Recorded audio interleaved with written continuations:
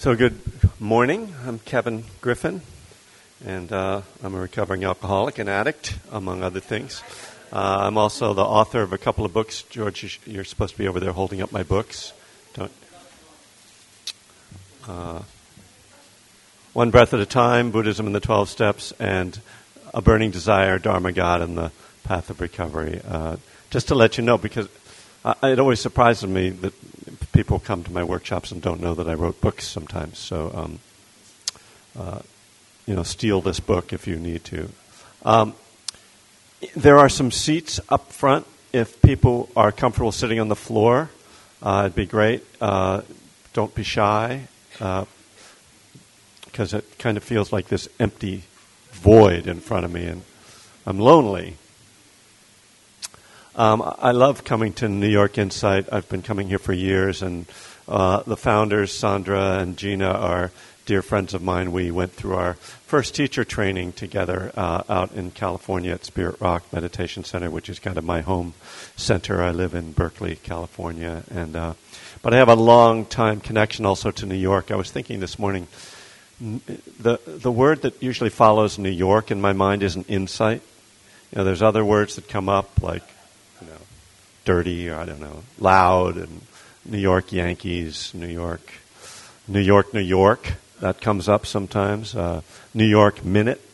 But New York Insight, it's kind of a strange juxtaposition. You ever think about it? I guess not. Anyway. What else was I going to say that was really funny and clever? So something else. No, I was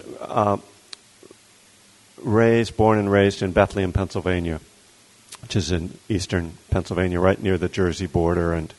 And New York was always kind of represented something romantic for me growing up. And I flew into Newark last week and took a cab, and he took me through the Lincoln Tunnel, because it was middle of the night, and he said they were working on the Holland Tunnel. That was his excuse. But anyway, it didn't seem like the most direct route, the little that I know. But when you go through the Lincoln Tunnel, I'm sure you know this, but when I was a kid, we loved that there's a line where it says New Jersey and New York.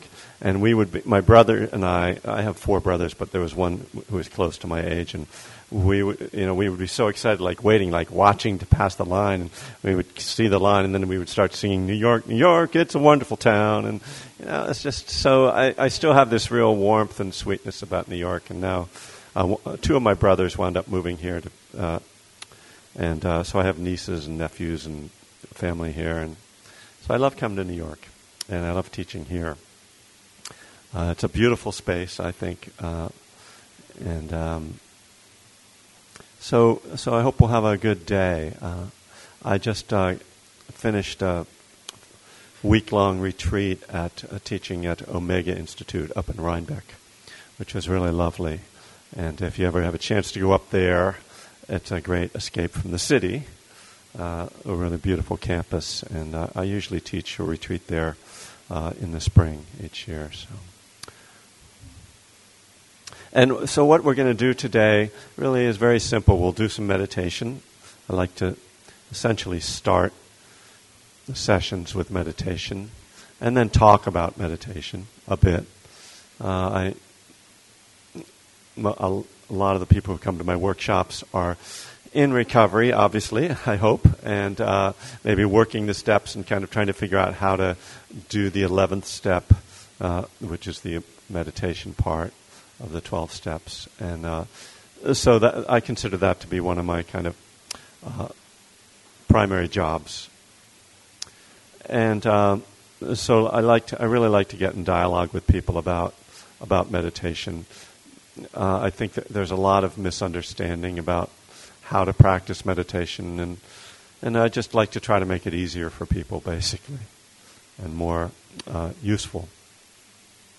And then, I'll talk about recovery, and some about the 12 steps, some about Buddhism. It all kind of blends together. And we'll do maybe some exercises, some interactive things where you'll talk with each other.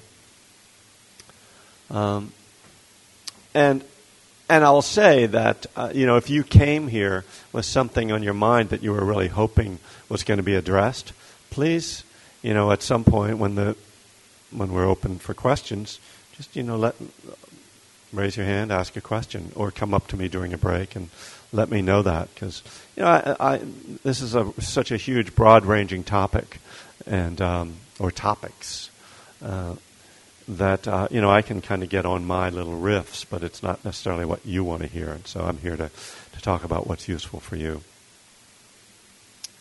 And I just, before we practice, well, one other thing I'll say is that the schedule is going to be slightly different from what it said on the.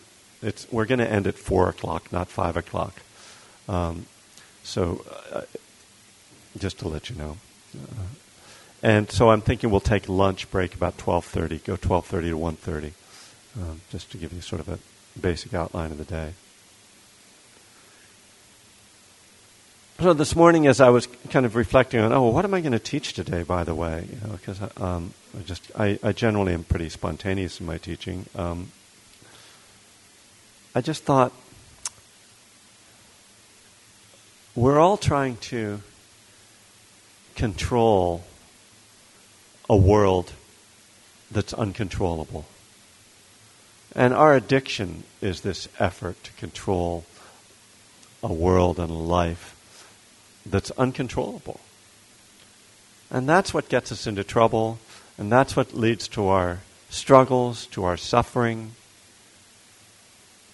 And that's what the first step is about, that says we admitted we were powerless over alcohol or drugs or food or sex or gambling, whatever your issue. That's what powerlessness is about, that we just don't, we're not in charge. It doesn't mean we can't alter things in some ways. We certainly can. Powerless is, I think, an exaggeration. We have some power, but we're just not in control. And that's frustrating and challenging. And it's, I think, a lot of recovery is about how we relate to that truth and what we do with that information. And then the 12 steps, I think, are a lot about how we deal with that. Certainly the question of power and powerlessness and higher power is integral to the process. So I just thought I'd kind of put that out as kind of a starting point, a starting reflection. And indeed, in meditation itself, people often find themselves in this same struggle, trying to control what they can't control, trying to control their minds, trying to control their hearts, trying to control their bodies, how their body feels, the thoughts that are coming through, the emotions that are coming up. And of course, what we're really trying to do here is not get control, but to let go of the effort to control, which sometimes we call surrender. But all of this language is, I think, risky. Every time I use a word like surrender, it's like, oh, wait. Does that mean I just have to just let people treat me like this? Or no, it doesn't mean that. It's not that we give up. It's really about learning to discern with wisdom what we can do something about, what we can't, which is what the Serenity Prayer is about. So before I go further into it and spend an hour giving a Dharma talk before we even meditate, let's just begin to sit. So if you're new to meditation, we try to sit in a way that we can stay alert and comfortable. So sitting up straight but without getting rigid.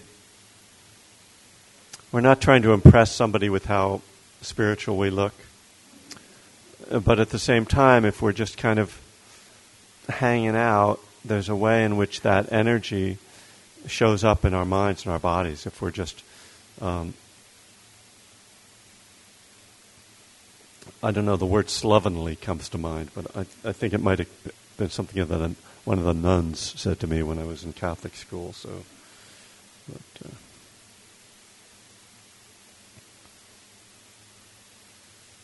Beginning by gently closing your eyes.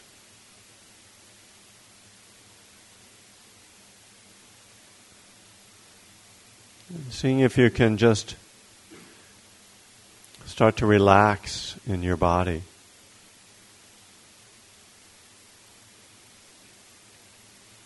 So we begin with an actual physical letting go. Relaxing the muscles in your face. Relax your jaw. Relax your shoulders.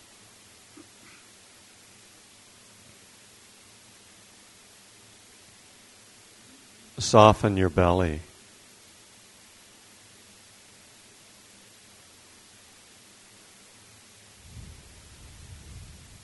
Just having a sense of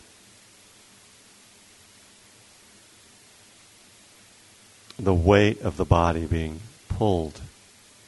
So gravity creating this sense of density.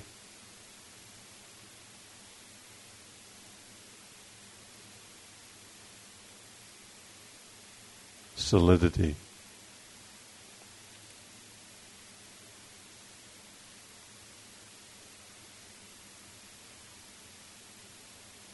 So with that release and that relaxation, we can bring a quality of ease. Just engaging with the present moment with a sense of effortlessness. I'm just here. I'm just sitting. Not trying to accomplish anything.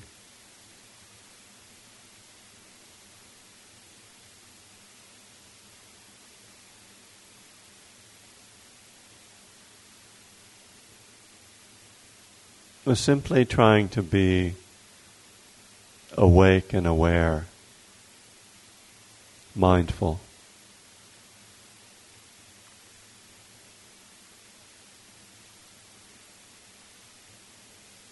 Mindfulness means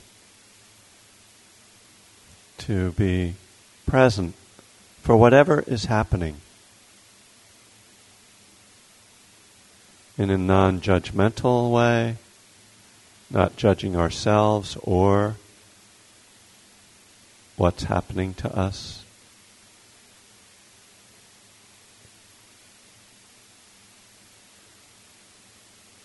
In a curious and open way. Just exploring what's arising in our experience, in our minds, in our bodies, through our senses.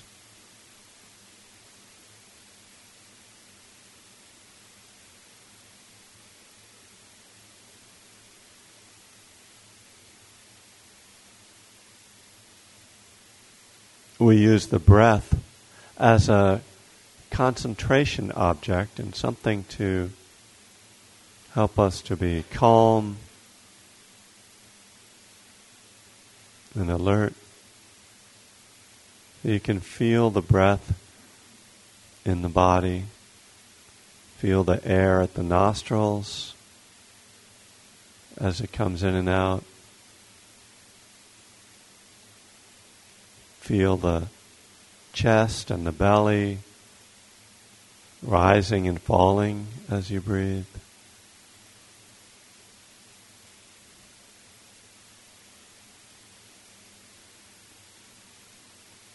This simple act, this simple experience that keeps us alive and that we usually ignore. By bringing our attention to this experience, we can begin to calm the mind and body.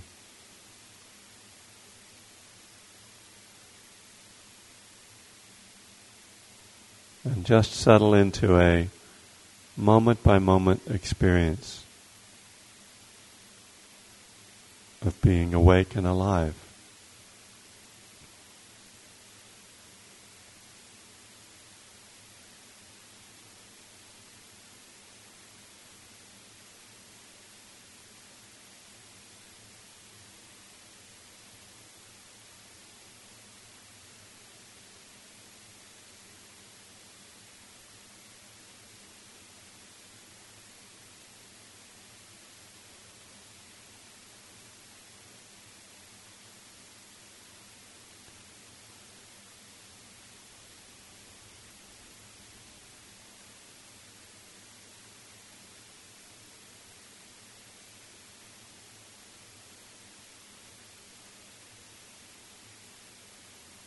mindfulness doesn't mean that we try to block out any aspect of experience.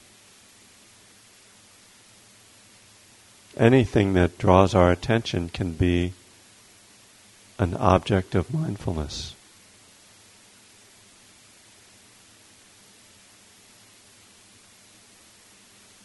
So just listening to the sound of the fan, the air conditioning, that can be our practice. And I'd actually suggest that you try this and listen to the sound and see if you can hear multiple tones within the sound of the fan and the air conditioner.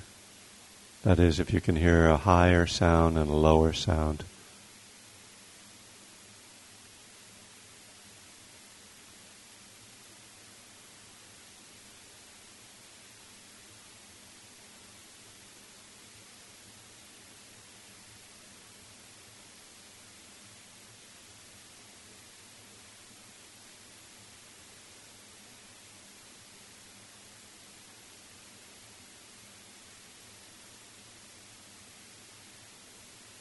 So it's this kind of quality of investigation that we bring to the mindfulness practice.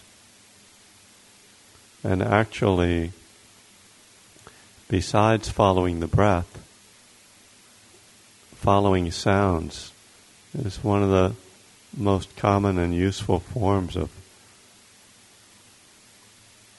mindfulness concentration.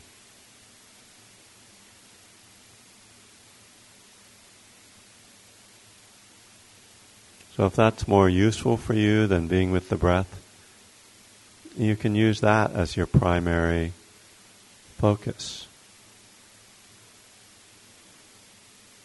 And as other sounds arise, just noticing them as well.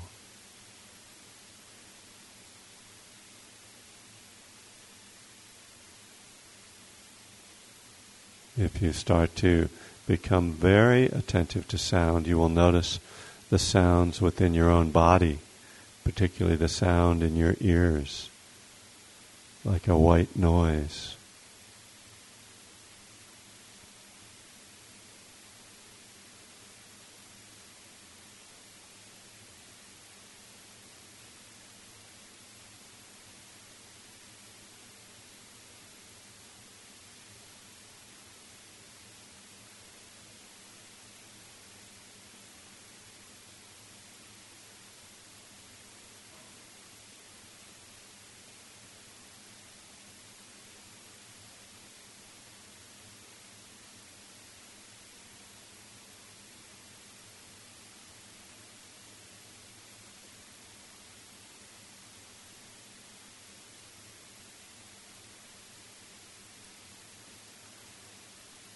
It's natural for the mind to wander.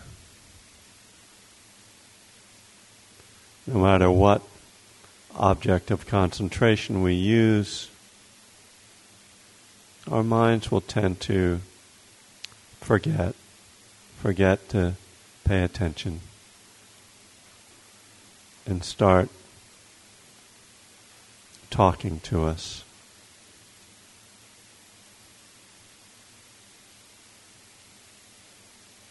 So the basic starting point of our practice is to just notice when that happens, at whatever point you realize it. Just whenever you realize you're thinking, just acknowledge that. And then come back to the breath. There's no need to criticize or judge yourself or analyze your thoughts. Just notice that thinking is happening and come back. Come back to the breath or to sounds.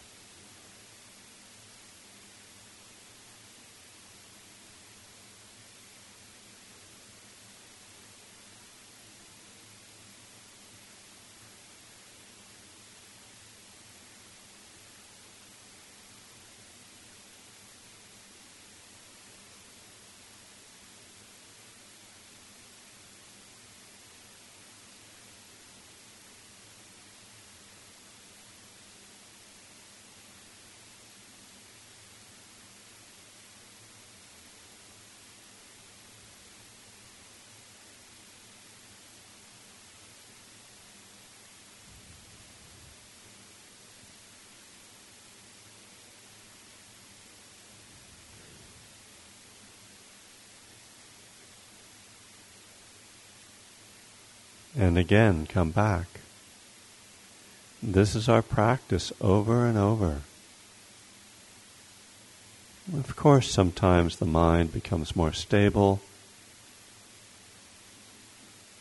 but oftentimes our meditation is simply one of being with the breath and getting lost and coming back, getting lost again, coming back.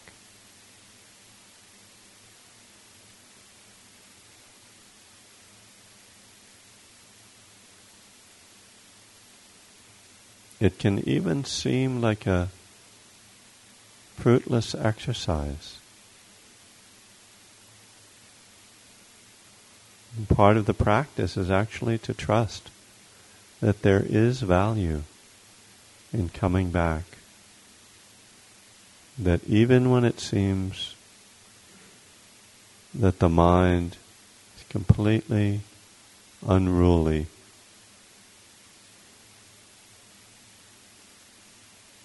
that just these few moments of mindfulness can actually have a powerful and transformative effect.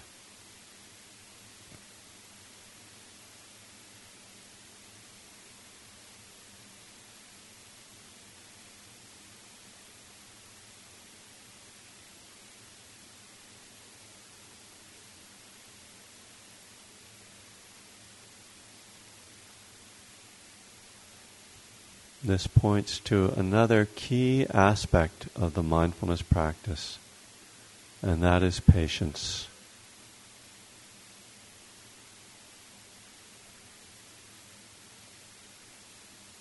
We just keep coming back, trusting, being patient with ourselves, and being patient with the practice.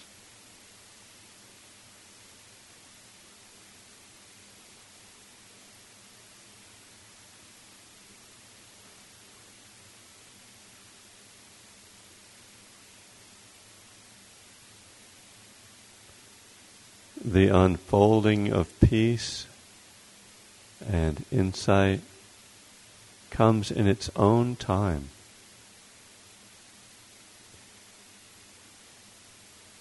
Our role is to show up,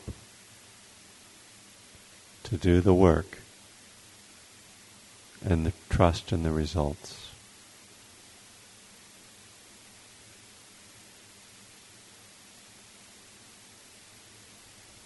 We are not in control of the process.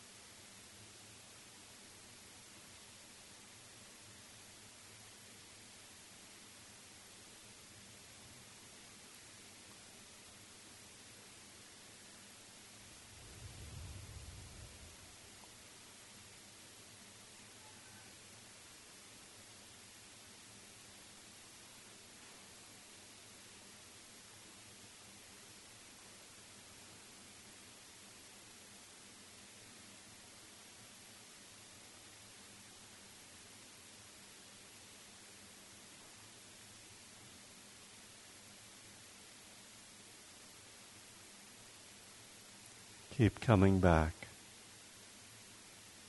Each time the mind wanders and you notice it, just gently come back and start again.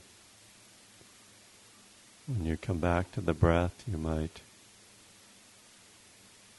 have a sense of tension in the body as well. And so to relax and settle in again. Noticing the posture as well. Often when we're thinking, the posture changes, the body gets more tense.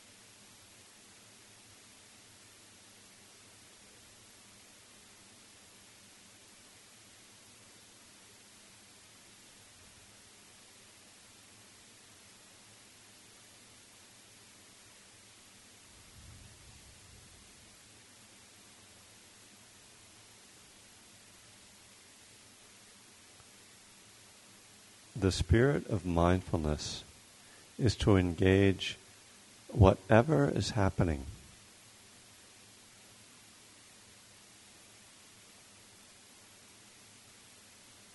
We often fall into the trap of thinking that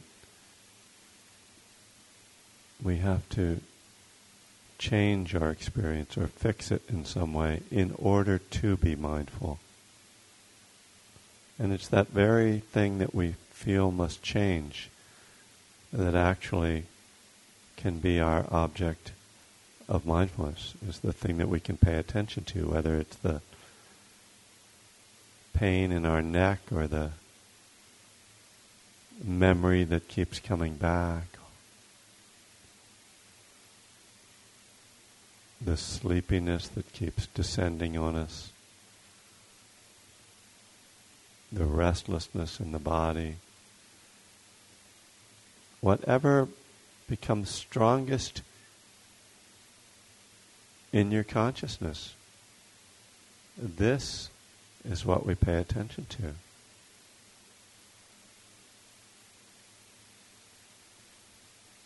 We can certainly use the breath to try to bring a bit more calm, some space around our experience. But be careful of that tendency to try to control and judge what's happening to us.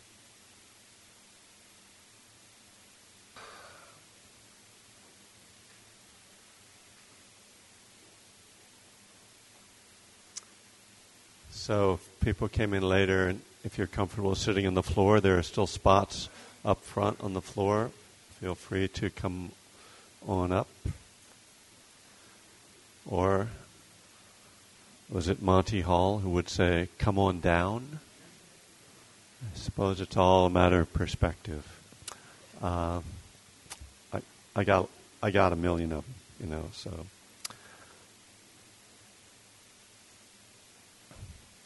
Nice T-shirt.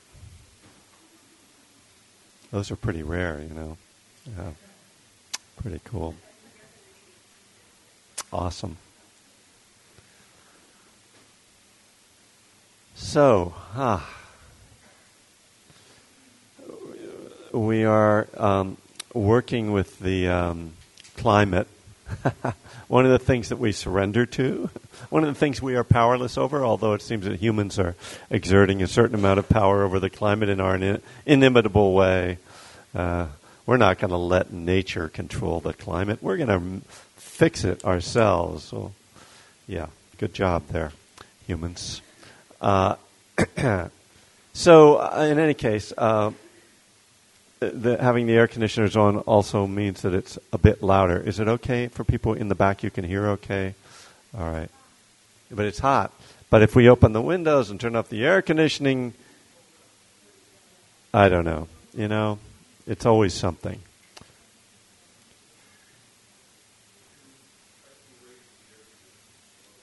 Oh, well. Raise away. Yeah. Yeah, absolutely. Don't hold back. We've gone this far, you know. It's like, you know. So I'd just like to open up the floor for any questions about meditation. After my instructions, of course, there should be no questions. So, but if there are any questions based on your experience, yes. You're going to want to speak loudly, both for me, who is going deaf, and for the others. How do you keep from falling asleep? Get plenty of rest, exercise, eat a light breakfast. Okay, I want to point out, and I'm going to use you as an example, and I hope you don't mind, where this question is coming from.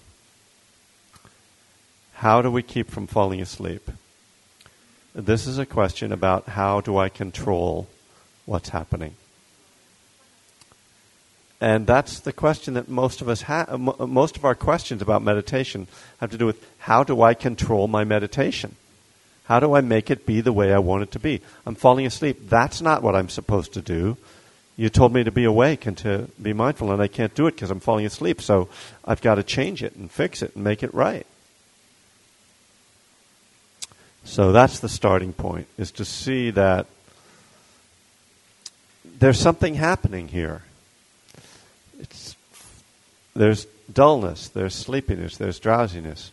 And so with mindfulness, the first question is not how do I change this, but what is this? That is to say, can I be aware of what's happening? Now that can seem, with sleepiness, that can seem kind of like it doesn't make sense in a certain way, because sleepiness is all about the loss of awareness. But if we actually direct our attention to the experience of sleepiness, we can start to be aware of things that we've never been aware of before.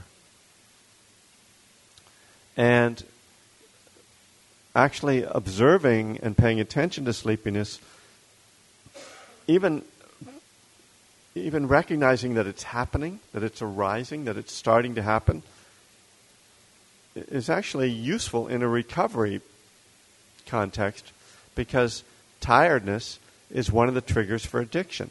Hungry, angry, lonely, tired. HALT, the famous acronym. So, yes, of course, we want to not be tired, but the first thing is to see it before it triggers our actions. I know a lot of binging happens with fatigue. Food, sex, binges. Alcohol masks fatigue. The end of the work week, you're really tired. What do? You go to the bar, have a couple of drinks. Hey, I feel great now. So really, this is the starting point, is to really engage it, to see what does this feel like? What are the emotions that come up with that? How do I know I'm sleepy? It's interesting to actually take your attention into your body when you feel sleepy and say, what is it that's telling me that I'm sleepy? And it's very subtle. I find it very difficult to actually point to the actual sensation. It's just, I'm tired. Yeah, but what tells you? I don't know. I'm tired, okay? I think hunger is a lot easier to observe than tiredness. Okay. So if we can, first of all, in our meditation practice, are there more chairs or people? There's... Okay. We'll take care of you. Don't worry. Let me finish this. So, the first thing we want to do in our meditation practice is notice when sleepiness arises. So if you think it's... because there are some antidotes to it. I'm going to get to that. But if we can notice it as soon as it arises, then the antidotes can be fairly effective. If we only notice it after we're like this, it's kind of too late. So one of the things we do is kind of, as part of our meditation and our mindfulness, is to kind of be scanning our energy. So we're trying to stay with our breath, but we're sort of also noticing, where's our energy at? Am I getting restless? Am I getting sleepy? Is my posture starting to slump? I mean, if I notice my head starting to go like this, I know I'm getting sleepy. And so then, first antidote, strengthen the posture. Sit up straighter, right? More space for the air in the body, more energy when the spine is straight. Second antidote, open the eyes. When we let in light, we tend to stay awake. Usually when you wake up in the morning, the first thing you do is open your eyes. When you fall asleep at night, you close your eyes. So we're sitting here meditating with our eyes closed, and our bodies kind of get the clue, oh, it must be time to go to sleep. So we have to actually train our bodies to not go to sleep when we relax and close our eyes, like, oh, must be bedtime. No, it's not. It's meditation time. It's a different energy, kind of middle kind of energy. So there's opening the eyes, taking some deep breaths, sitting. I actually open my eyes wide. The traditional teaching is just open the eyes halfway. If I open my eyes halfway, they just go, and they just close up again. So I just have to go like, okay, I'm awake, great. You don't look at anything, you're just kind of looking down, but you just sit there for a while. And stay with the energy then. Stay with the feelings. In other words, feel what your body is feeling, and then you will see that the energy will change, and it will tend to come back. And once the energy comes back, you'll see you can close your eyes again and relax again. But it's just part of the process. We think, oh, I can't stand this. No, just sit with it. It's going to be there. It comes and goes. And if we say, oh, I'm too tired to meditate, well, it just gives us another excuse to not meditate. We just sit. Sit with it, whatever it is. It's never perfect. Do you need to do something, Paul? Go ahead. Oh, you're going to use the microphone. Sure, good idea. So, yeah, did you have another question? Or?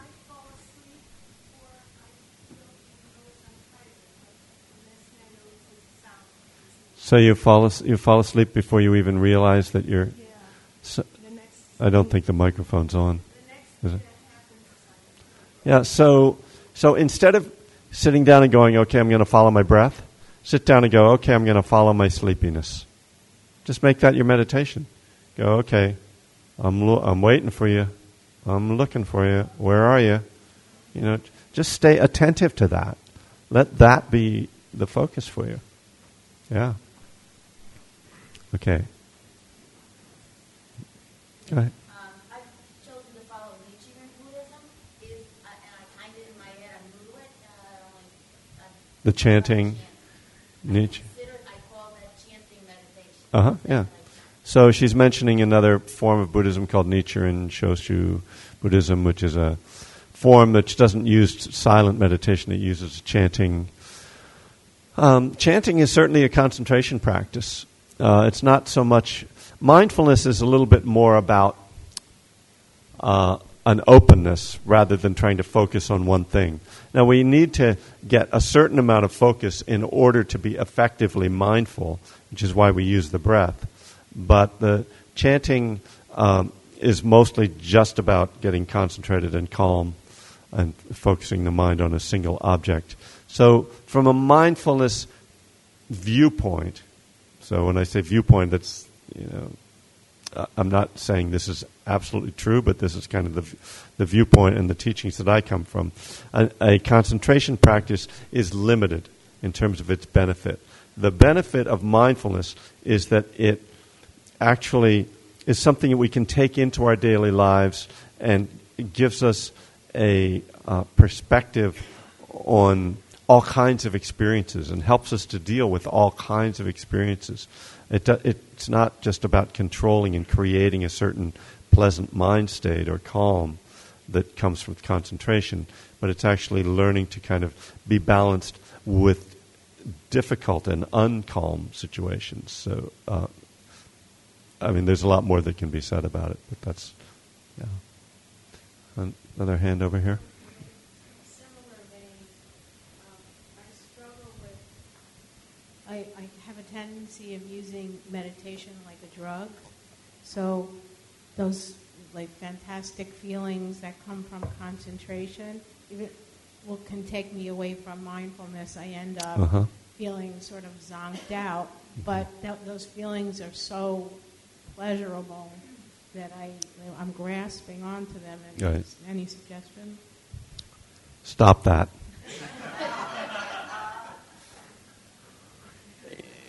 From a traditional viewpoint, that is a kind of corruption of practice.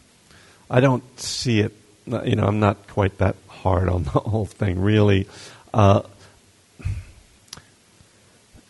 First of all, it's a whole lot better than most of the other alternatives for drugging yourself.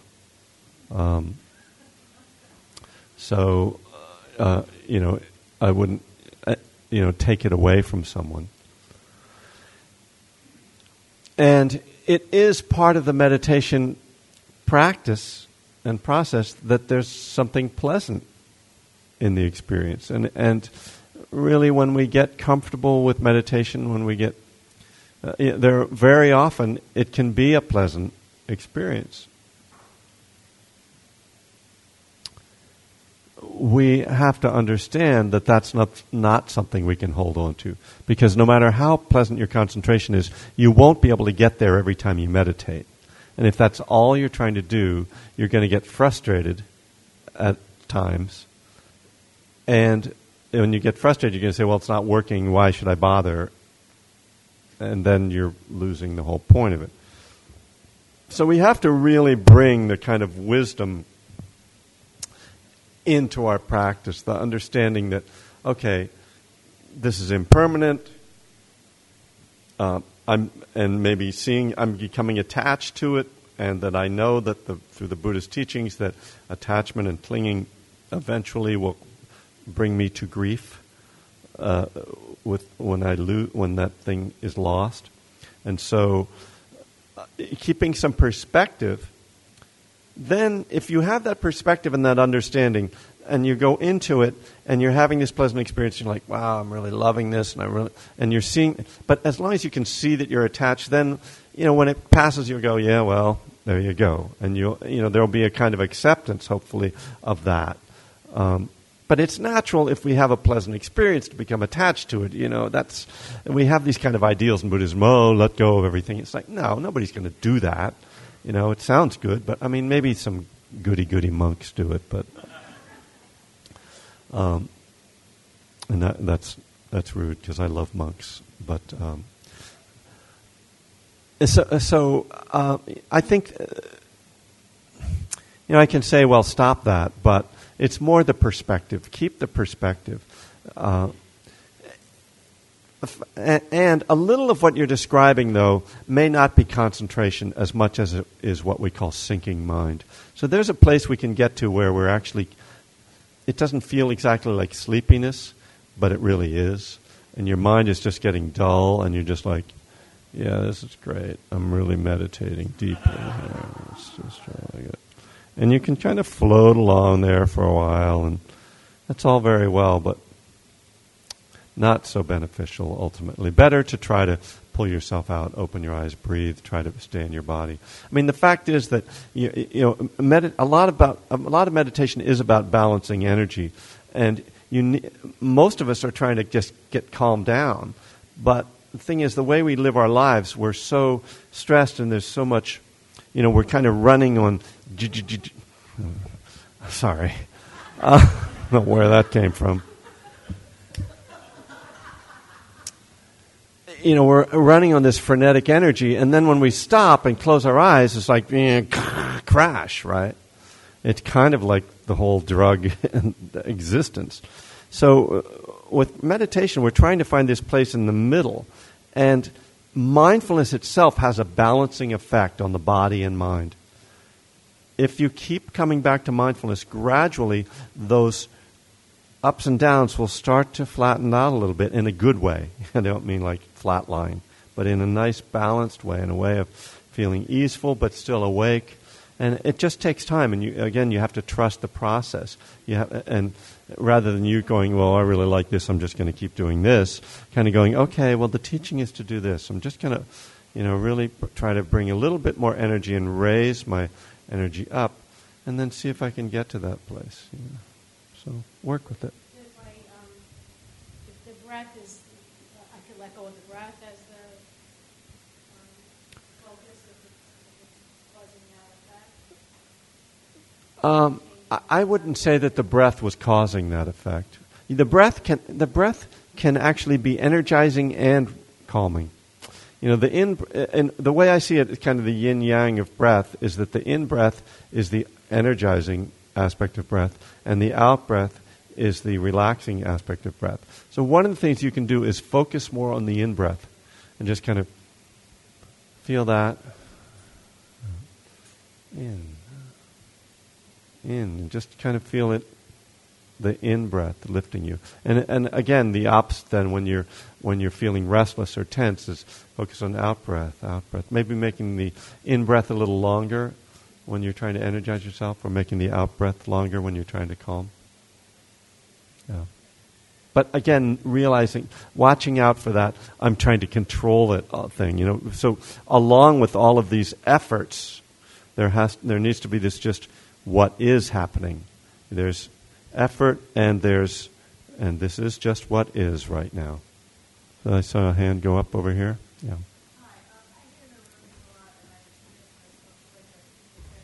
I want you to start again because I didn't get the beginning of it. I hear in the rooms a lot. In the rooms, you're referring to 12-step? 12-step rooms. Okay. People saying, oh yeah, I've really been working on my meditation, I've really been avoiding it all this time, and now I'm going to really try. And, I've gotten until I'm doing like 2 minutes. Yeah. I'm going to work up to 5 minutes. Uh-huh. And so, I think that's, okay, I'm down with that because that helps me at least get started. But how far is that going to take me? 3 minutes? 5 minutes? I don't know.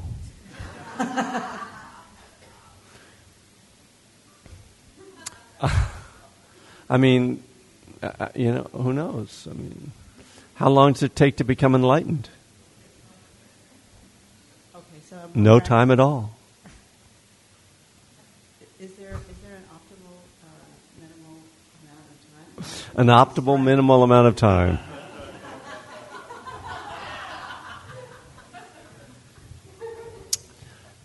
Well,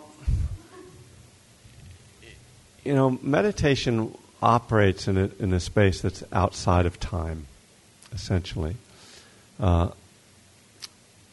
Which doesn't mean that the length of time you meditate doesn't have some effect on it, but it's what's going on within each individual moment that's more important than how long you sit still. Ajahn Chah, who's a great Thai forest master, he kind of made fun of people who thought that they just needed to meditate for hours and hours and hours and like go on really long meditation retreats. He said, a chicken can sit on its eggs for just days and days without moving, but there's no wisdom coming out of that. So So it's not ultimately about time. Okay, and that aside, I'll talk a little bit about it. I mean, there's kind of a, I don't know if it's traditional, but it seems to be something we've found that it, like there's kind of there's like a 20-minute mark that seems to work as kind of a foundation period. Usually that's when, first of all, I'll say the minimum amount of time is the amount of time it takes you to sit down and take a breath, to me. So if you do that and just show up, that's what's key. Because if you go, oh, I don't have time to meditate, that's like saying I don't have time to breathe, And if you can just stop for a breath and set aside, say, oh, I'm going to just. So one of the commitments you can make is I'm always going to sit down on my meditation spot once a day, and even if it's just for a minute. And oftentimes, once we stop, we go, oh. Well, let me just stay here for, and you kind of feel it. So if you can get yourself started, that's really key. But then, 20 minutes is a really nice kind of basic period. And up and up and up, Half an hour is nice, 45 minutes, that's great. An hour, hey, but obviously we can't just start out, on these. So, when I first learned meditation, it wasn't Buddhist meditation, it was TM, and they teach you sit 20 minutes, and I don't know if that ingrained something in me, but that seems to be a good kind of starting point. Usually, I find that around the 20-minute mark, there's kind of a shift, like there's a kind of settling that tends to happen, which could be, you could think, okay, good, I'm done, or you could think, okay, good, I'm getting started. All depends how you want to look at it. You're welcome. There was a hand up over here, yeah.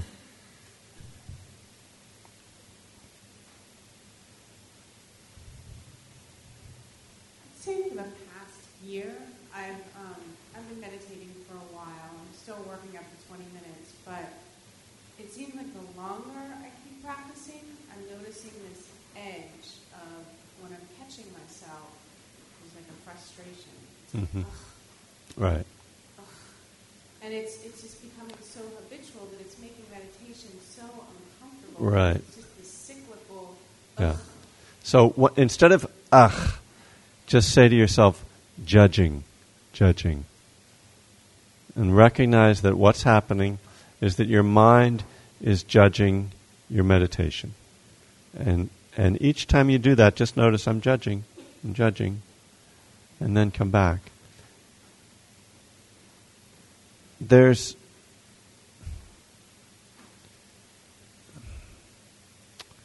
it's like we set up this model of how it's supposed to be, and then we compare ourselves to it.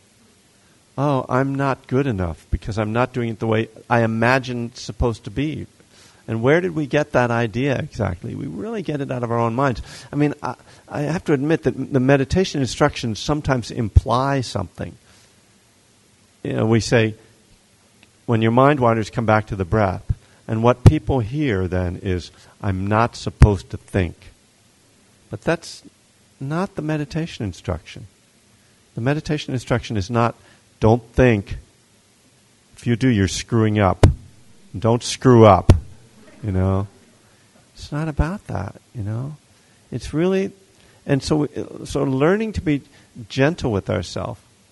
So really saying judging isn't enough, especially for you. You need a little bit more. Now, you're supposed to laugh when I say that, okay? So I'm not really picking on you.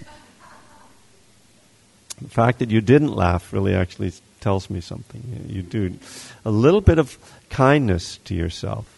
So this is how I look on meditation. When I am meditating, I'm doing mindfulness. I have two companions. One is compassion. And the compassion says, this is difficult. And when my mind wanders and I judge myself, or just when my mind wanders, I see, this is painful. Because where's my mind going? To something I want or something I don't want. It's like, I'm thinking, I'm spacing. So I have this companion that's compassion that says, wow, I care about the fact that you're suffering. I feel concern. I feel care about that, about your suffering. And then the other companion is forgiveness. Because I understand that what you're going through is a natural human experience. And it's difficult to be a human being. And to stop and just be here and be a human being without trying to do anything about it is difficult. And so I feel compassion for myself and I forgive myself. And then I come back to the breath. But if I don't have those two companions along with my mindfulness, it's this constant struggle against how I'm supposed to do it. I'm not doing it right. It's not working. Why am I wasting my time? I'm no good at this. So really, just to have a sense of ease. So we have to see, we start with seeing what is. And what is, so that's why a little bit of like understanding the teachings is important, because if we think that the teaching is to do it right, then when our mind goes off, we think, oh, I'm doing it wrong. But if you understand the teachings are, everything is impermanent, I'm not in control, I'm trying to train this unruly mind, then this happens and I'm go, oh, yeah, that's judging. And it's kind of, we take this very impersonal stance in meditation of just observing what's going on, like from this very objective viewpoint. Oh, okay, that's a judging mind. Okay, there's an angry mind. There's a sleepy body, and it's just observing that. We're trying to actually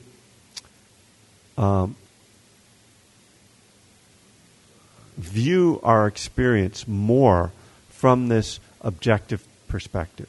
And it takes time. We have to cultivate and train that part of us. It's there. We all have that ability to view our experience, but most of the time we're in there judging and interpreting it so much that we don't see that there's just an observing quality. So that observing quality is very objective. It just sees, oh, there's judging. Okay, judging is painful. I'll have compassion and forgiveness for myself. So work with that a little bit. Yeah, you're welcome. And, you had your hand up over here? Yeah.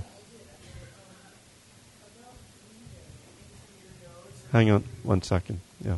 Good. I was just wondering, when I sit down to meditate, I naturally breathe in and out through my nose, and I don't know if that's from doing lots of yoga or if that's optimal for mindfulness meditation to do in through your nose and out through your nose, or in through your nose and out through your mouth. Right. Well, first of all, it's an awareness exercise, not a breathing exercise. So we have to kind of, just remember that it's not about how we breathe. I mean, sometimes you'll have a cold and you'll be stuffed up. Normally, breathing in and out through the nose is what people do in meditation, because when the body is at rest, that's how people ordinarily breathe, unless there's some obstruction. If there's an obstruction, then you breathe through your mouth. If there's an obstruction there, then you just fall over dead. So, sorry. So if whatever part of your body you're breathing through, you just feel that sensation. And as I said, you can also pay attention to the breath and the belly. And you don't have to pay attention here, but wherever it's comfortable. But we're not trying to control the breathing, to take longer breaths or deeper breaths or slower breaths or anything like that. Just whatever's natural, whatever feels comfortable. Okay? Yeah. See, if you sit up front, you get called on more. I just wanted to know. That works. Very first introduction to meditation, it was suggested counting breaths. How many did you have? The second suggestion was every time the mind wandered, to start over again. Yeah, it's really annoying. So I was wondering what you think about that. I think it's really annoying, counting the breaths, but it's useful. So, counting the breath is a concentration practice, and it's usually used like at the beginning of a sitting. If you're trying to kind of get settled and calm, is to do some counting. And when we say counting the breaths, the way it's usually taught, I don't know if this is the way you learned it, was you count 10 breaths, and then you start back at 1 again. And if you get lost, somewhere from 1 to 10, which you'd be amazed, you go back to 1 and start again. Personally, I've always found that tedious, dry, and annoying. And that partly might be because I can never get to 10. So then I judge myself. But I will say that last year I was on a retreat, and I had read somewhere some monk, you read these things and then you get these crazy ideas, right? Some monk saying, well, in order to get into the deeper concentration states, you need to be continuously aware of 400 breaths, like 400 consecutive breaths in a row without, letting your mind wander. So, so I thought, well, 400 is too much. I'll try for 100. So I counted up to 100. I'm not sure if I was actually paying attention to the breath the whole time, but I got to 100, and it was very effective. I would kind of space out sometimes, but I was still sort of with the breath, and then I would really kind of come back. And because, when you count, because we're so good at counting, it's like my mind kept counting. And so it actually was and it wasn't nearly as boring as counting at 1 to 10. I don't know why. Maybe it was just me, but I'll just, count away. Somehow there's like a Sesame Street coming through here. I'm not sure what it is. Count Dracula or something. What is that? Count something. I never watched it. I was too old for that. But anyway. Okay, well, I think we've really we're just at the point of silliness. So let's take a little stretch, bathroom, water break, and we'll come back. We'll ring a bell in a few minutes and come back and delve into some recovery stuff. Thank you.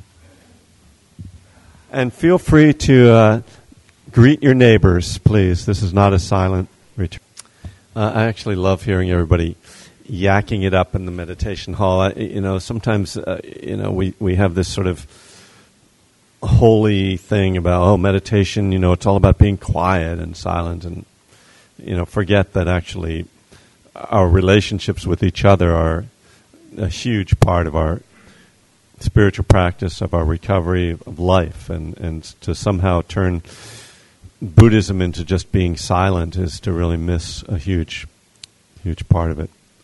Of course, without speaking, there would be no 12-step program, so...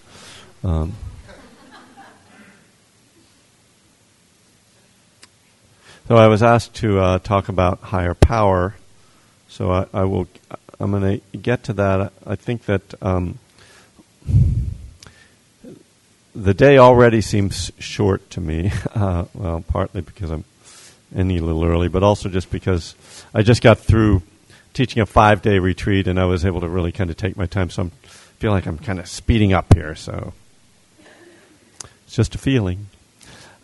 Feelings aren't facts. Oh,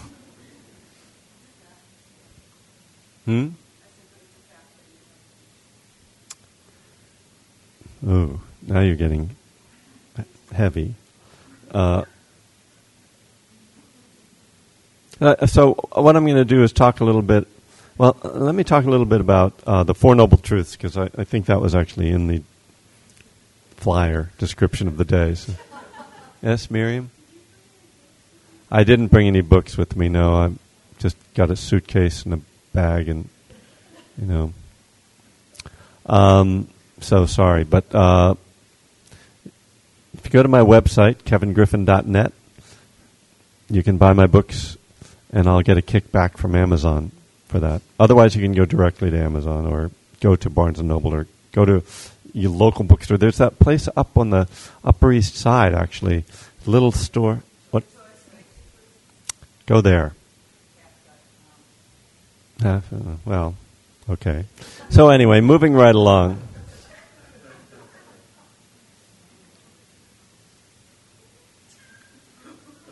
The Buddha starts his teachings by talking about the challenges of life, of how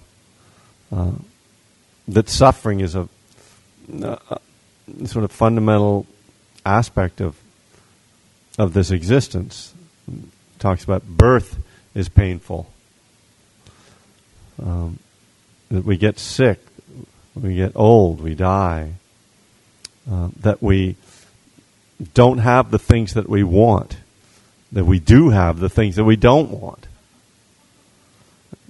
And that there's this sort of feeling of unsatisfactoriness or not enough that kind of pervades our existence.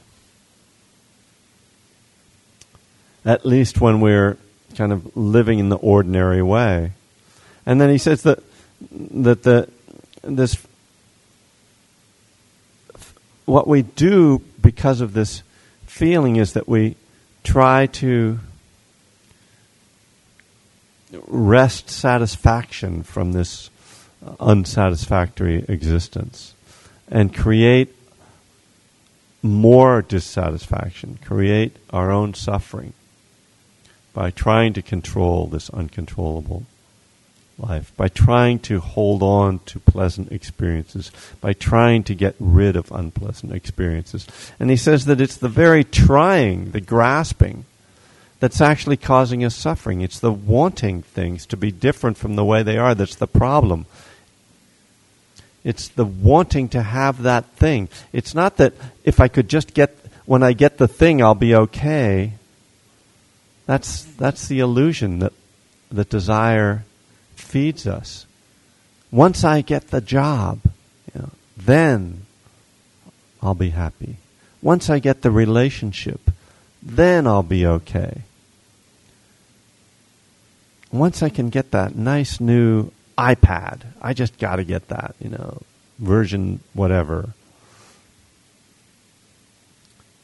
But that if we actually look at our internal experience, what we find is that it's the grasping itself that's making us uncomfortable. It isn't the lack of the thing or having the thing we don't want. It's the not being comfortable with how things are. And that so instead of looking to the external world or to change something from what it is,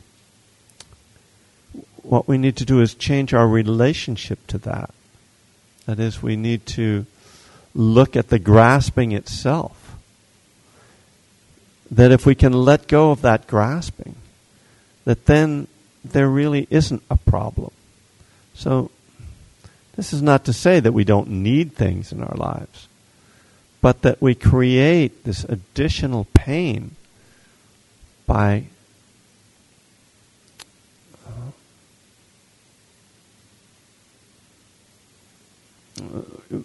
being really deluded, by not understanding how this works. So we can want something without grasping. Like you can be hungry, say, oh, I want breakfast. Or you can be, God, I'm starving, I've just got to eat. And it's just how we relate to the experience. We're actually making a choice. We don't usually realize we're making that choice. But this is the subtlety of awareness that we're trying to develop with mindfulness, is to start to, rather than be outward directed all the time, oh, it's all about that, to look inward and see, how am I relating to that? Am I creating suffering by the way I'm relating to that thing? And can I change that? Can I go, oh yeah, I'd really like to, it'd be nice to get that iPad, that could be useful, and that would be nice.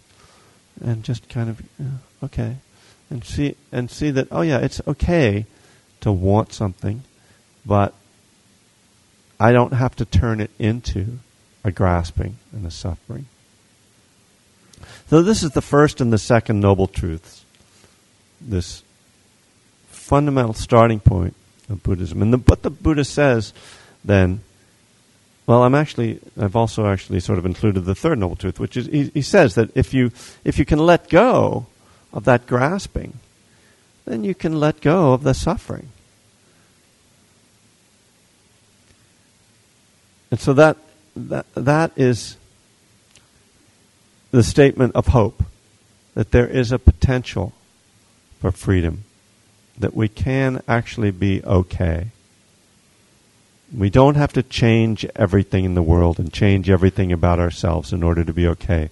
That if we can learn where that hook is, and let go of it, and find a way to let go of it, we can be free. And then the fourth noble truth is his path, his Eightfold Path that tells us how to do this. It gives us the foundation for doing for letting go, we could say, training ourselves to let go. And when we say to let go, I mean, first of all, it's another one of those phrases that's so seductive and tricky, because a lot of times it's not we can't find the hook or we can't feel the grasping, and a lot of times it's actually just let be, which is why acceptance is sort of so key. And this is just, this is the way things are. But also there's a way in which it sounds like, I let go, okay, I'm done. And it's not about being done. It's an ongoing process, right? Because we are so deeply conditioned to cling. We are so deeply conditioned to live in this way that just as with steps 6 and 7, they have to be done over and over again. It's not that you work the steps and then you're done. We see that clinging arises in new ways, in different ways, or in the same way over and over, and we continue to try to let go or to let be. And yes, there's a training and a development that happens over time that we become better at it. We start to see more clearly where we're getting hooked in those moments, and we could catch it much earlier, maybe before we've hit bottom, And I think of, in some ways, our practice as being about raising our bottom by becoming more and more sensitive to suffering, so that rather than having to be, drunk and hungover and sick, that just feeling that twinge in our heart of, I know I want that. And we see it arising, and we don't have to act on it and take it anywhere. We just breathe and go, okay, let's just let go of that. I'm rushing to make the train, and just in that moment, you feel that I have to get off the train. I'm going to be late, and you see, wow, like I can be going as fast as I want, or as fast as I can, and not like this. I can just be, okay, I'm getting it. And knowing that train's going to come, train's going to go. I might be there, I might not. That's reality. I don't have any control over that. This isn't helping. It's not getting me faster. What it's doing is it's making this experience be painful, rather than, okay, well, be a drag if I miss the train, but whatever. It's just reality. And that's not that like, I don't care if I miss the train. Everything is one. It's all just, no, I mean, come on, it's not that we're going to become these perfect people, but that we can kind of lower the temperature on our suffering, like, this is a pain, rather than, shit, God damn it, it's our choice. And the only way we can make the choice is if we are aware of the arising of the suffering in that moment, of the grasping in that moment. These, to me, are the simple little tools I can share with you, okay? You probably already knew, but anyway, it's a reminder. And a lot of our practice is just remembering, right? The word mindfulness that we translate as mindfulness, it comes from a word in the Pali language, which is the language of the early Buddhist scriptures.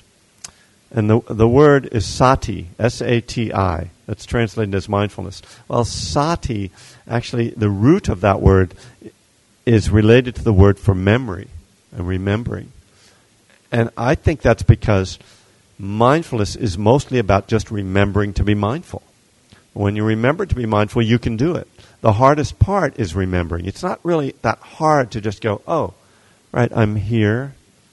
I can see things. I can feel my breathing. I can hear the fan. I can notice that I'm having emotion. Notice that I'm sleepy or I'm awake. That's just simple to just, notice. But to remember to notice, that's hard because the mind is usually jumping ahead and jumping out of the present moment. So sati, to remember to be mindful. So this is the path. This is the basic path, and I will talk more about the Eightfold Path and in terms of as higher power a bit. But what I'd like to do is a brief exercise. And this is a step 2 exercise. And step 2, which says, we came to believe that a power greater than ourselves could restore us to sanity, it can be correlated to the third noble truth, which says it's possible to be free. It's possible to let go. So they're both about hope, possibility. We could say about faith, belief. If we don't believe that we can change, we won't take the actions that allow for us to change. If we believe that we are fated or cursed to be addicted or to be failures or to be stuck where we are, then we are in pain. We are suffering. So it's the first step and the first noble truth share this kind of recognition that there's a problem. But if we just stay there, then we're just stuck in the problem. And it's easy to it's easy to stay there. It's easy for us to have that despair. Certainly, life is difficult, and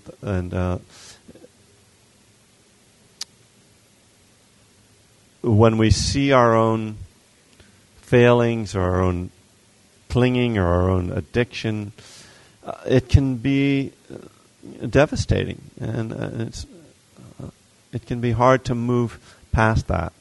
And particularly for people who've relapsed, it can be really hard to have faith in the possibility of making it, of surviving and staying in recovery.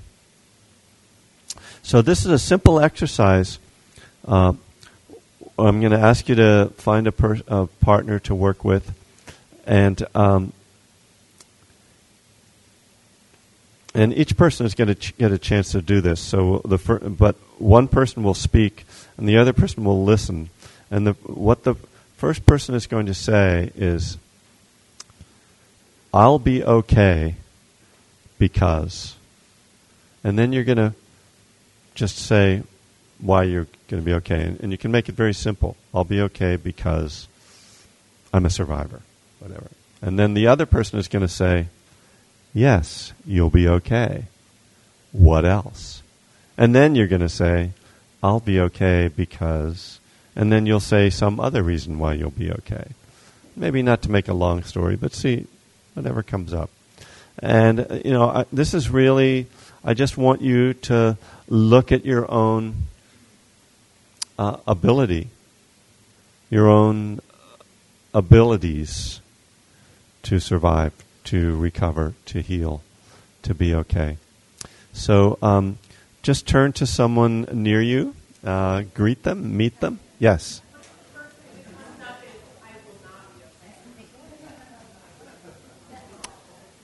Then you need to... That's not the question. I mean, just do your best. So just one person, decide who's going to go first, and you can start, and then I'm going to ring a bell in a few minutes, and you'll switch roles. Okay.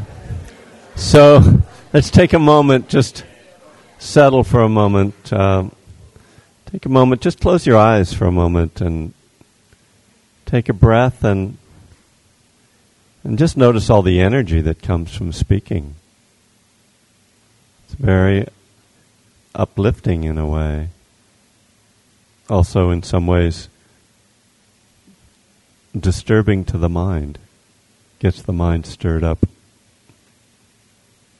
That's why we practice meditation in silence. So now you'll switch roles. The first speaker will listen, and the listener will become the speaker, saying, I'll be okay because... And you may begin.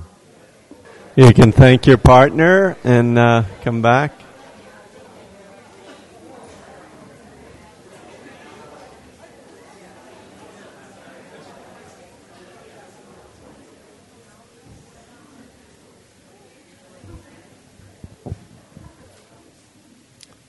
So how was that? What happened? Were you okay? Good. Did you discover that you actually will be okay? Ah, see, yeah. Good. You were just fooling. Yes. I don't know. The microphone? Just try speaking.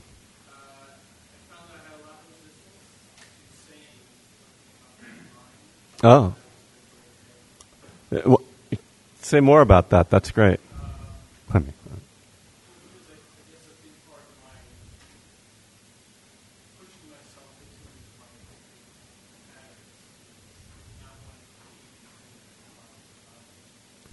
Not wanting to believe the positive things about yourself, you said?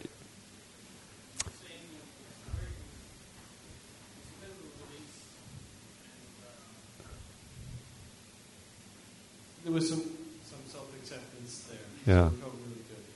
So thank you for this exercise. Okay, good.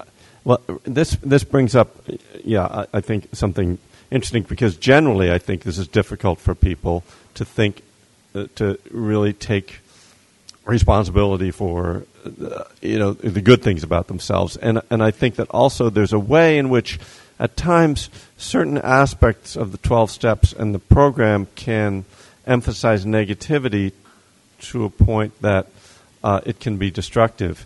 One of the ways is that there can be this implication that before you got clean or whatever your program is, you were just like a total loser, failure, and then God intervened, it fixed you, and now you're good, And so, and that's, from a Buddhist viewpoint, that denies the law of karma, which says that in order for you to get clean or to get into recovery, you have to have actually taken some actions, karmic actions that brought about that result.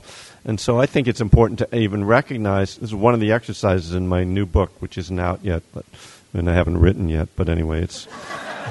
All right, I'm writing it. I mean, it's in process. But one of them is called Tracing Back Recovery, and going back and looking at all the things that you did before you got clean that helped to result. Now, it's not exactly a one-to-one correspondence. I did this and this and this, and then it all changed. But we can see that we weren't just total losers in the gutter, and then all of a sudden it was different. We were all doing something. So that's part of it. And as I say, one of the things that I think can get confusing in the program, and then in the fourth step, of course, the same thing can happen when we write the Searching and Fearless Moral Inventory. It can be all about what's wrong with us and our character defects and all this flaws. And to me, that's a very incomplete description of a human being. It's important for us, clearly, as addicts, to acknowledge the way we've harmed ourselves, to acknowledge the way we've harmed others, and be honest about that, our self-centeredness, our selfishness.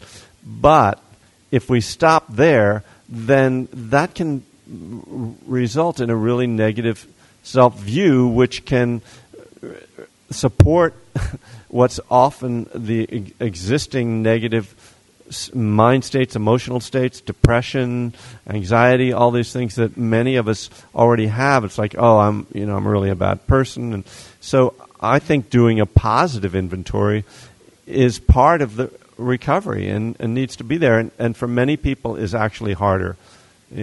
It's painful to write down all the bad things about yourself. It can seem impossible to write down the good things about yourself. And in fact, dangerous, because a lot of us are taught that if you say something good about yourself, it's either bad luck or it's arrogance and pride and ego, rather than just an objective, taking an inventory. There's good stuff and there's stuff that needs to be thrown out. But if an honest inventory includes both. Yeah, George. I found it was challenging. I always find these one-on-one things challenging, and I was sort of an isolator and all that kind of stuff. What I guess I was trying to distinguish in this was the difference between this exercise. I have a really loud voice. It's okay. Okay. Was the difference between this exercise and a gratitude list. Uh-huh. Because I was comfortable saying, I'll be okay because I have a program. I'll be okay because I'm sober one day at a time. But I was reluctant to say, I'll be okay because I have a wife who loves me, who I love. because I was like, so then is the implication if I don't have that, I won't be okay. Mm-hmm. And but I struggle with that because I wanted to acknowledge, hey, I really love that I have Mm-hmm. life, that I love. So and there is like the gratitude list where that stuff belongs, where I can just go on and on if I let myself about all the great things I have in my life. I think is a wonderful process. But the all be okay message seems to be that it doesn't rest on it. That like it's not all be okay because I have a house and a roof over my head, and I'll be okay because I have enough money to make it through the month. Right. All those things are right. One Contingent. thing, but contingent as opposed to all be okay. So I mean, was that sort of the direction? Oh, so are you asking me, did you do it right? Did you? Yeah, that's what I want to know. Did I do it right? You did it perfectly, George. You get it. You'll be getting the gold star on your way out. Well, I don't know. I don't know. I just make this shit up.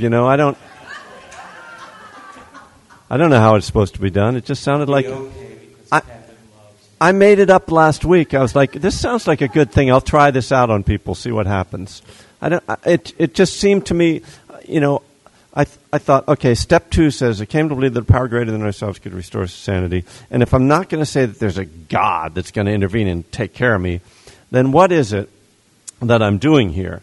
Well, I'm believing that I'm going to be okay. And why is it that I think I'm going to be okay? So then that's why I just thought I'd just ask the question. I have no idea how it relates to a gratitude list. But I think those are great questions because what you're doing, you're engaging in the question and then sort of looking at, wait a minute, is there something, and these are places we can get stuck. Absolutely, because then, when you get home and your wife left you, which I'm sorry, I got a text from her and, so then, does that mean you're not going to be okay? Yeah. And I think it's a good, you will be okay, but not like tonight, Yeah. But eventually you'll be okay again. But was it Keynes who said eventually we'll all be dead? Eventually the economy will come back around, but eventually we'll all be dead. So anyway, sorry. That's just checking. I want to get easy. All 3 of you people have actually already asked questions, and so which is okay. But I just want to see if there's somebody who hasn't asked a question yet who wants to ask a question. There's somebody. It feels very good to be here, and I just have to say, like in my experience, a lot of times, the last time I was in Berlin, I was one of those people that relapsed and came back, and there was a certain expansiveness that I had about my belief in a higher power when I came back, because I was so rigid, I was brought up in a very rigid way about God, and as a result, I treated my recovery, I would be like, oh yeah, I know about that already, And this time around, the expansiveness of even coming to something like this is just not in the picture for me before, So it's just amazing to me that I can take my recovery even to this point and be open to new things. Yeah. To not be so hard on myself because I'm so judgmental and I realized doing the meditation how much I beat myself up during the day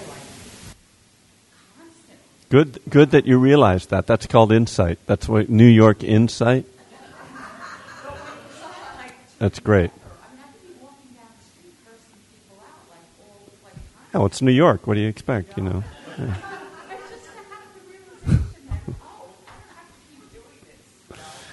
That is the realization, and it is mindfulness again that allows us to have a choice. When we aren't aware, we're just running on automatic pilot, all our conditioning and all that stuff to ourselves and to others.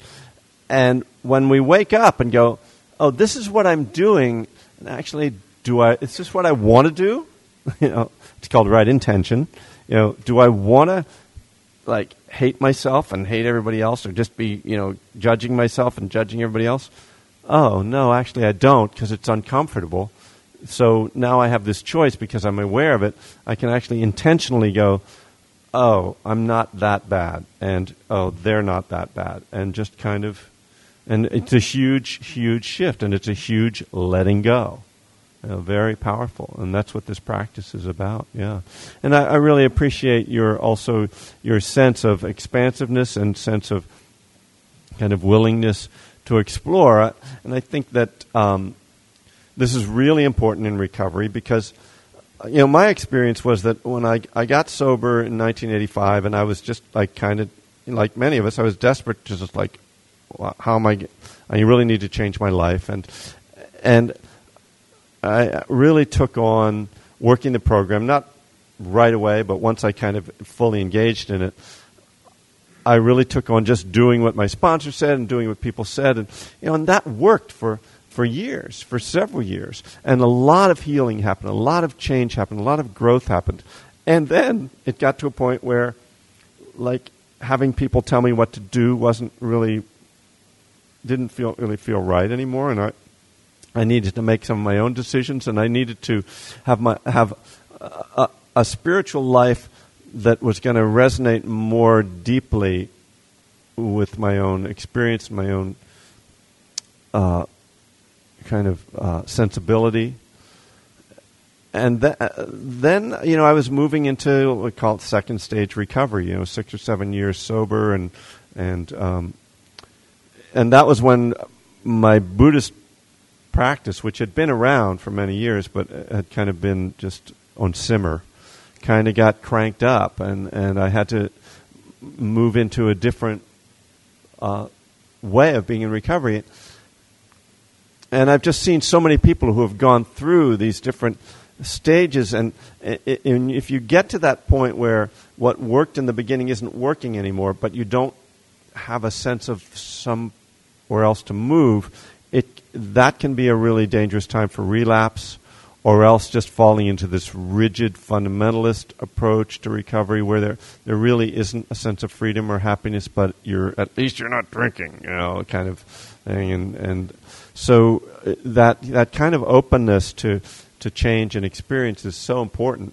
One of the things that I noticed early on after One Breath at a Time was published, which I thought I was writing for people who'd been sober for a long time who wanted to kind of take another step in their spiritual life. I started to hear from and meet a lot of people who were new to recovery, who were picking up my book, and people who were coming to my workshops who were pretty new. And I wondered why that was. And then I started to realize that one of the reasons was that when you're new, you're very open. And you're going to the bookstore, like looking for books. When you're 6 or 7 years sober, it's like, yeah, I know the program. I mean, I got it. I'm not going to go to Barnes and Noble to the recovery section anymore. And so there's that freshness, hopefully, and openness that comes when we're new that sometimes gets lost. And that willingness to keep growing because we want something. Okay, we lock into something. Okay, this works. Hold on to this. Of course, nothing works forever, so it keeps changing what works. So, yeah.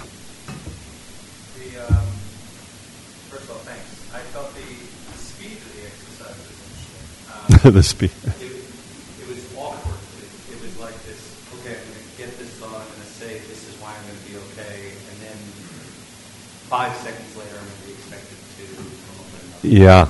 And what was interesting about that is that you're not putting thought into it. It's much more instinctual. So you get to the very good. One, yes. You start really getting into the Good. Wonderful. Here are the 5 things I've always said to everyone. Yep. Why I'm going to be okay. And then here's 15 things that were completely lost in me. Mm-hmm. What's interesting to me now is like 10 minutes ago we did this, and I can't remember any of it. And that's where the speed was a little bit awkward. I didn't get to sit there and look at it and feel it and breathe it. So maybe it'll come back. Maybe some of it'll come back on reflection. But yeah, but I appreciate that feedback. I mean, that's helpful for me just in my own work with this. And obviously, if it's in a book, it's going to be something that I'm going to say people can do it as an exercise, or they could write it down too. So you could maybe have it more for reflection. But certainly part of this kind of practice is meant to evoke that kind of thing where eventually you run out of things, and so stuff starts to, it kind of breaks something open, potentially. So sounds good. Thank you. There's a guy in the back who's got his hand up.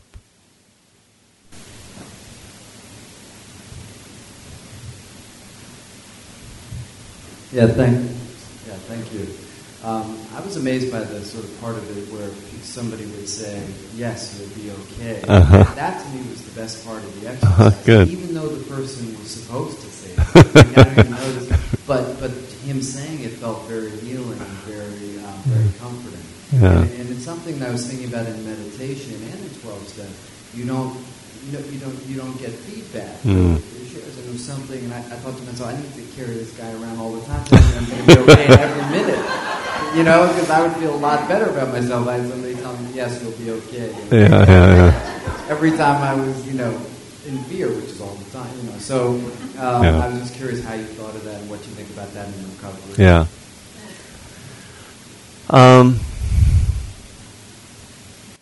Well, I wanted it. I wanted the exercise.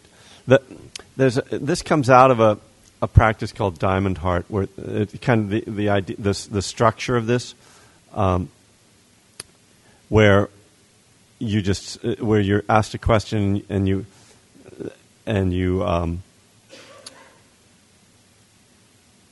just say something, and then the other person, typically the other person says,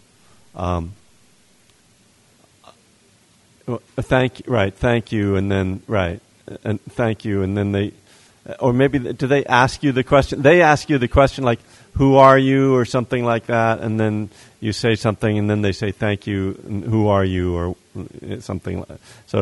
So it's typically a repeating question, and I just thought that would be a natural. I mean, what would you say if somebody said, "I'll be okay because I'm, blah, blah, blah." And then, what are you going to say to them? "No, you're not going to be.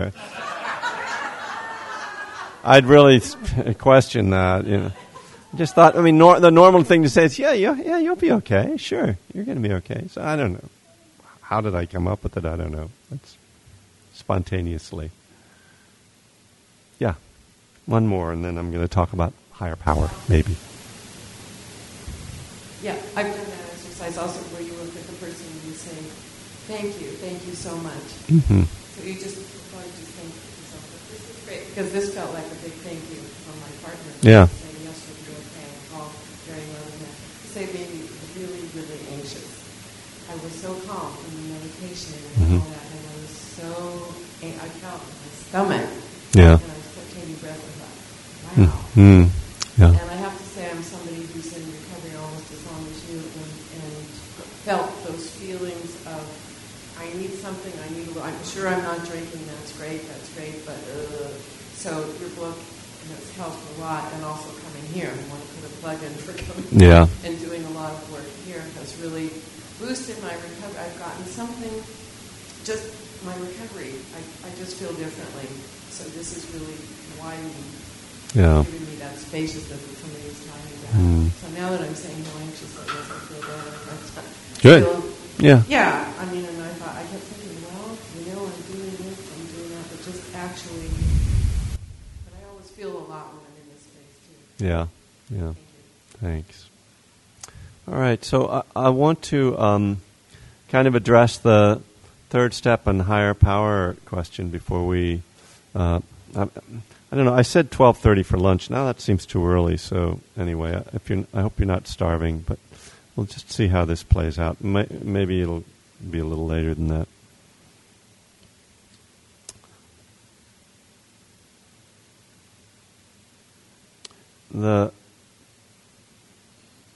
Certainly one of the big questions that comes up in my workshops, and I know it's true just in the 12-step world in general, is how to think about God or higher power, and this, in the step 2 kind of introduces that idea, and it seems like somewhat of a setup the way the steps are written. Well, you're powerless, but we've got a great power for you, so come on down,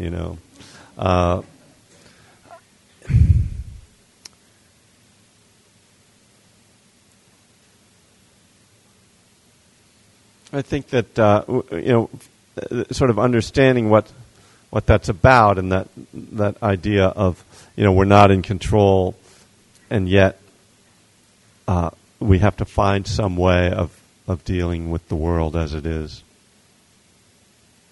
Find some way to change, to grow, to let go, to be happy, to heal. And so this is, you could say that's what the program and what the practice are about. So my second book, A Burning Desire, is really trying to talk about how Buddhist teachings and practices can be thought of as a higher power, and how that can work. And some of the people at my workshop at Omega this week were saying, I read that book, and as I was reading it, I totally understood it, and it made total sense to me. But now can't really say what it is that higher power is that you said. What do you say? I was like, well, maybe read it again. No, so I went and I kind of picked up the book just for myself to say, okay, well, how can I summarize this? What is it that I'm getting at so you don't have to read 200 pages to kind of get it, and then walk away still wondering. So I will say that the starting point and what I consider to be the key to understanding higher power from a Buddhist perspective is the law of karma. And in fact, this is true really in virtually all religions, but it's more explicit in Buddhism. So what that means, the law of karma simply states that actions have results. The word karma kind of has been misunderstood in our culture to mean fate, and sometimes it's used that way. It's just my karma, man, But the word karma actually just means action. So the law of karma is that actions bring results. More importantly, or to expand on that, because we have to build out from that,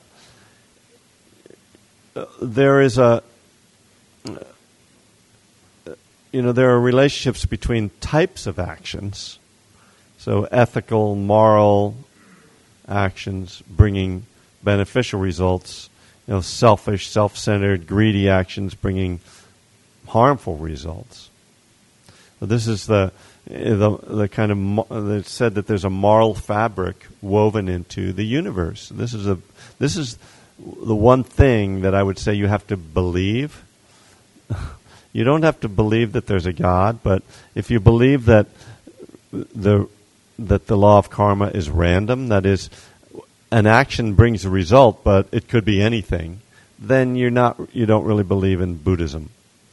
So what I'm talking about is that, for instance, if I am mindful, it brings a positive result. If I am unconscious, not paying attention, it brings a destructive result. Ultimately, and this isn't like a simple formula that I was mindful for a moment. Now where's the goodies? Where do I get the good thing? Oh, I kind of spaced out. Oh my God, what's going to happen? It's not that simple. It's broader, and it has these broad implications in our lives. And one of the things that the Buddha said is that you can't really unravel the results of karma to figure out why something happened exactly. It's way too complicated. Because for one thing, all of our karmas are running into each other, and we're not like just these independent entities. But in a general sense, if we live in harmony with the law of karma, things are going to tend to unfold in positive ways in our lives. So when we say we turn our will and our lives over to the care of God, we can say, if I live in harmony, if I make an effort to live in harmony with the law of karma as I understand it, then I'm going to be cared for. The care of God will be the results of that. Now, what the Buddha talked about was that because there is this law of karma, there are certain actions you should take to be in harmony with it. And that's the Eightfold Path. He said that you should have a right view. That is to say, you need to see how things work. You got to understand the system. And fundamentally, that means see that clinging causes suffering. Okay? So that the way that you live in harmony with right view is that you see the truth. You see the Dharma unfolding in front of you. You're attentive to that. You know that everything is impermanent. So you just keep that eye out, okay? So that's being in harmony with right views, seeing things. Right view inspires right intention. Okay, I see how things work, so I'm going to try to live in harmony with this. So that's right intention. That's the action we take to be in harmony with right intention. Setting my intention is not enough. I have to actually live this. And that means taking certain actions. So the three aspects of the Eightfold Path that have to do with our daily lives. Right speech, right action, which is the moral precepts, right livelihood. So in order to live in harmony with the higher power of the law of karma, I need to use my speech in skillful ways. Obviously a challenge. This is our practice. I need to follow these moral precepts, not to kill, not to steal, not to harm others with my sexuality, not to harm others with my speech. Again, speech shows up twice. And to not use intoxicants. So this is being in harmony with the law of karma. The law of karma says that if I kill beings, there will be negative results. If I take things that do not belong to me, there will be harmful negative results. If I harm others with my sexuality, pain will be the result of that. If I use intoxicants, I will tend to break all the other precepts. Now, I want to point out that the results of actions are not. We think of sometimes the law of karma as like, oh, I did good things. I got the parking space, or I got a job, or I won the lottery because of my good karma. So notice that that's all about external things, and we so often sort of project like karma is all about like the external things. And it's not always so clear. Hey, wait a minute, that gangster's a millionaire and he never got arrested. How did he get away with that? Karma is, that to me is sort of the gross and obvious aspect of karma. But karma is actually happening every moment with every intentional thought, word, or deed. There is an internal result. So that when you are selfish, you feel that. When you are generous, you feel that. When you hurt someone or steal something, there's an internal experience of that. When you're kind, there's an internal experience. So there's immediate karma in this way. And to me, this is actually the more important form of karma than did I get the job or did I get the relationship or the car. Because where is happiness experienced? What is happiness? It's an inner experience. You can have all that stuff and not be happy. There's lots of people who have all the stuff and they aren't happy because they're not actually creating good karma for themselves with their intention, with their view, with their actions. So look within for the karmic results in each moment and you'll see it. And then how it plays out in the long term, the law of karma is very complex. There, some things come to fruition over long periods of time. and you don't really see the positive results for many years, so you're not in control of all that. But if you really want to see whether something is karmically skillful, just look within in that moment and see how it feels. So the last three aspects of the Eightfold Path are right effort, which is about not grasping, and particularly in meditation, not striving, but then not just sitting back and whatever. It's this balance of kind of being of engagement without grasping. Very challenging. Right effort. Right mindfulness, which we've already been talking about, but just to try to be present, moment by moment. To try not to judge ourselves moment by moment. To be patient, moment by moment. To forgive ourselves moment by moment.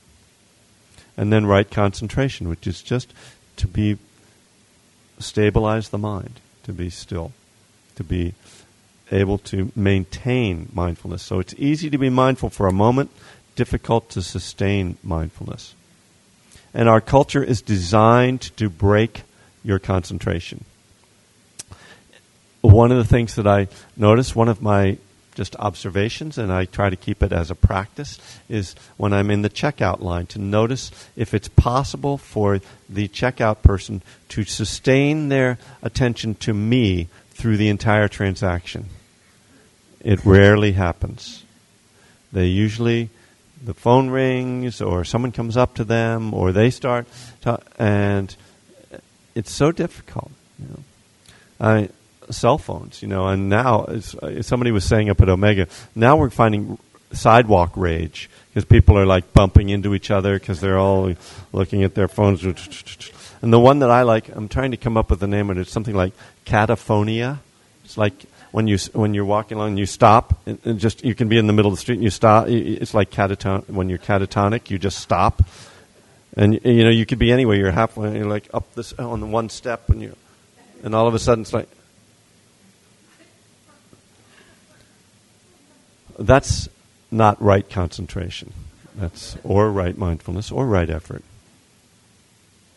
So all of this is pointing to the idea not of God is up there and is going to judge me and fix me or curse me, but rather that there are powers. They are impersonal powers. They are all founded in the power of karma. There's the power of right view, of right intention, right effort, right mindfulness, right action, right speech, right concentration. And then there is my relationship to all of them. Am I trying to live in harmony with them? Then I'm working a third step. I'm turning my will and my life over to them. I'm trusting that if I work in harmony with them, results will be good. Or am I trying to be in control and do it my way, or grasp at what I want? And that means I could say I'm turning away from God. I'm living out of harmony with God. It's interesting that the word that's translated as right intention, right view, the word that's translated as right, it's a Pali word samma, S-A-M-M-A. And samma is actually related to a musical term for being in harmony. So it's really, I really like that view, rather than it's right or wrong, it's wrong mindfulness or right mindfulness, but am I in harmony with that? And you can be a little off, out of tune, and then you can kind of pull yourself up, and it's kind of, it's got a gentler feeling, and it really is what it feels like. Oh, right, like I'm kind of in a flow now. It's like being in harmony. So this is one aspect of the Eightfold Path, of the higher power, what I call, Dharma, God. There are other aspects of the Dharma: lovingkindness, compassion. These are all very powerful elements of the Dharma. Again, activated by the law of karma, that we can either be in harmony with or out of harmony with. The truth of impermanence. We can be in harmony with that, just naturally going, okay, everything is changing, or we can be like, no, I don't want things to change. I got to hold things, keep them the way they are. So again, we're either in harmony with those or we're in conflict with them. this to me, this is how I view higher power. This is how I view step 3. There's no person involved in or being. These are just impersonal forces that really don't care about you, and they don't not care about you. They're not involved on that level. They just exist, like the law of gravity. The law of gravity doesn't really care if you fall down. It's just its job to pull things toward, the earth. It's like, it's a big thing. I'm pulling things. That's just how gravity works. It doesn't go, sorry, ha, or this is a punishment for you, stepping off that sidewalk. No, it's just what it is. And I think it's difficult for us to get to that point with God, because we think that the word God is the name of somebody. And that's how it's been used. Jehovah, Allah. We're naming somebody. Really, we're just naming something or some things. If we're going to use a pronoun for God, I think the pronoun I use is it. Turn my will and my life over to the care of God as I understood it. It there's something that happens just like cognitively when I hear that. When I refer to God as it. It definitely changes something there. So, I offer that to you.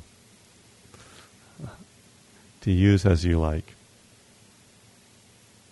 So if you got that straight now, no questions, because if that wasn't clear, you're just not getting it, okay? No, if there are any questions, this would be the time. Now would be the time. Yes. I love the it stuff, and a guy in Los Angeles stood up one day and said he's not into the sky dude, which I like, and the neutralness of kind of gravity. But then so this is just a little question. How do you explain the atrocities in the world? Humans are, when humans are unconscious, they are operating on what the Buddha called 3 poisons: greed, hatred, delusion. Delusion. And delusion is just not understanding what causes suffering, not understanding the Dharma. So these are, fundamental, more, I'd almost say more animal instincts than human instincts. But they are also human instincts since we are animals.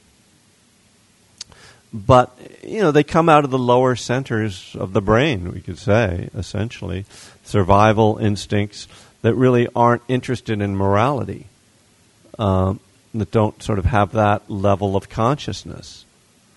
So when we're operating on that lower level of consciousness, it's just all about getting what we want, getting rid of what we don't want, controlling things.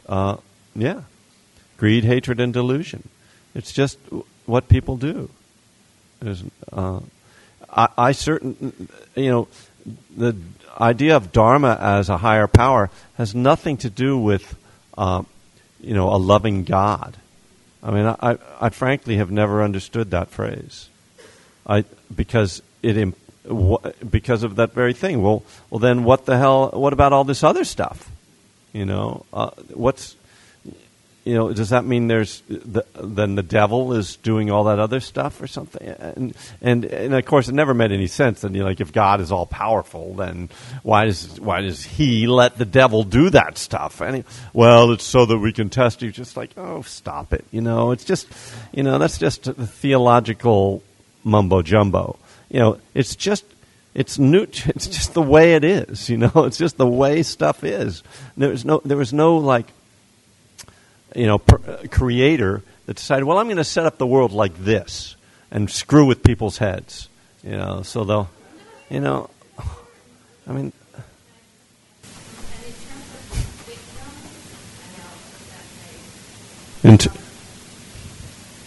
in terms of the victim, say, and karma, there's Well, in traditional Buddhist teachings, they would say, well, it's something they did in their past lifetime. That's really dangerous thinking, as far as I'm concerned. The way I view it is that, and this is indeed also a traditional teaching, that we aren't responsible for everything that happens in our lives. Sometimes other people are responsible for things that happen in our lives. Like an infant who's being abused. It's not like, again, I mean, we're getting into belief systems, and the one, traditional, again, belief system is that, there's multiple lifetimes, and I don't believe in reincarnation. I also don't not believe in reincarnation. I just don't have I don't know, I mean, the Buddha was very, clear about it, and devout Buddhists and most of the monastics I know believe literally in reincarnation, and that's fine. But none of us have any proof. So, I think that if we take the stance that, well, it's something you did in your past life, so tough, that's abandoning the fundamental, to me, much more fundamental Buddhist teaching, which is compassion. And when I look at, just practically speaking, if a drunk is, driving down the road and crashes into me, and I'm being very awake and aware, and I try to avoid them, but they hit me anyway, it's not, I don't really think that that's my karma playing out. I think that what it is their karma playing out, And there's just, like I said, our karma bangs into each other. That's how I view it. Because, we're born in certain circumstances that we don't choose, that we don't have any control over, and we try to live and make our lives the best we can out of that.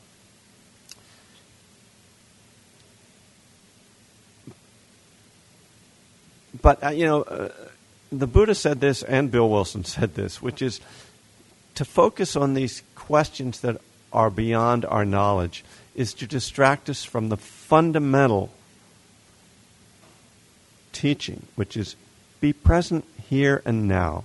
The truth is that the only way you can affect your karma is right now. You can't affect anything that's happened in the past.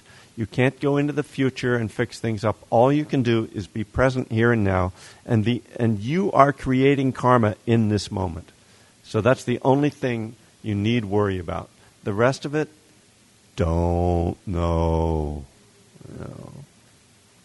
Yeah.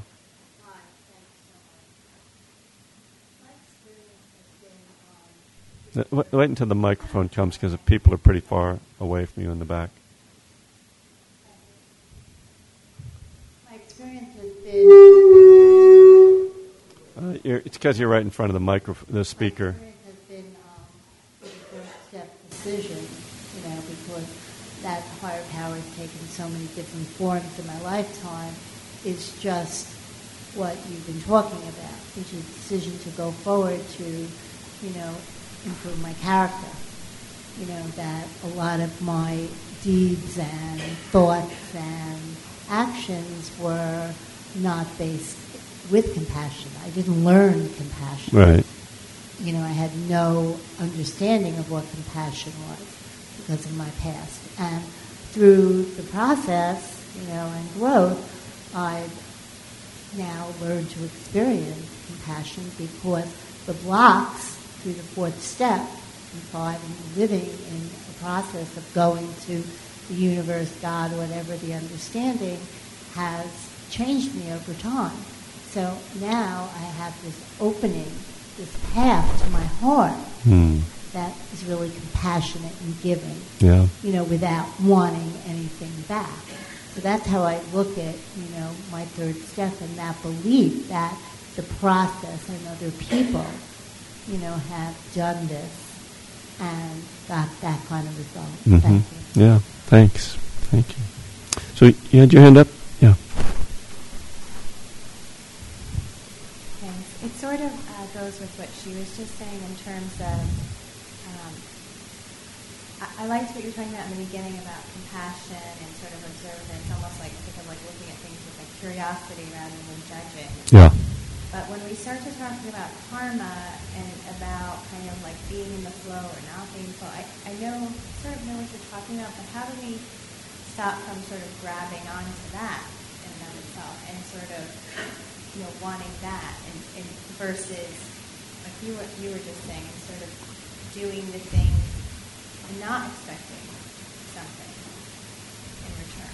And really, to me, that seems more like in the flow. You know what I'm saying? Where it can kind of turn into this grabby thing of like, well, I'm doing this because I want to have good karma. Right. Versus just doing it because that's what I want to do. That's a positive. Yeah.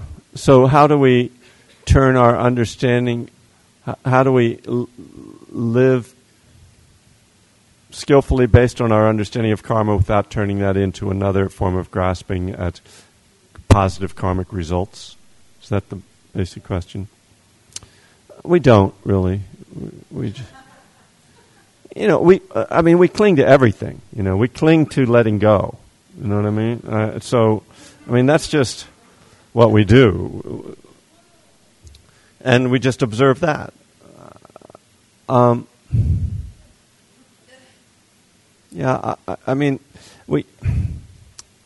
I guess I'm saying don't worry too much about it. If you're doing the right thing, and there's some grasping in it, okay, see if you can observe that and acknowledge that. Rarely are our intentions or our actions totally pure. I don't know when they are at all. But if you're doing I'm wanting to say if you're doing the right things for the wrong reasons, it's not really a good idea. But it sounds like it's okay. So I'm kind of confusing myself.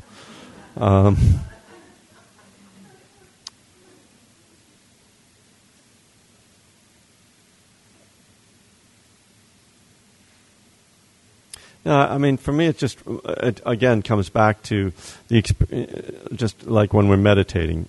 I'm sitting down, I'm trying to meditate, I follow my breath for 10 seconds, and then I space out for 5 minutes, and then I realize, oh, wait, I'm spacing out. I come back, and then I follow my breath for another 5 seconds, and then I space out for another 3 minutes. And most of our spiritual practice is failure or imperfection. The Spirituality of Imperfection is a great title, book title, and what's amazing is that just a little bit of getting it right is very powerful and transformative. Even if I do the tracing back recovery, I see that I was screwing up a lot. But there was just enough of not screwing up to get sober. And it's the same with mindfulness. On my best day, I'm probably mindful for 10 minutes, But wow, 10 minutes of mindfulness is incredibly powerful. And that is very transforming and changes life a lot. I guess it's, progress, not perfection. And we just keep looking and seeing it, and again, the key is to see when you create suffering, and if you're creating suffering by trying to be a good person and grasping it, then hopefully you'll see that some. So okay, one more question, and then we're going to start to move towards lunch. There's a woman over here has a.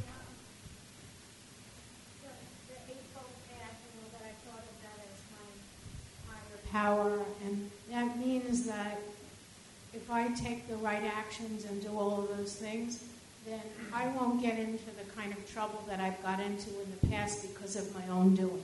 Okay, so that's clear. However, it doesn't mean that bad things are not going to happen.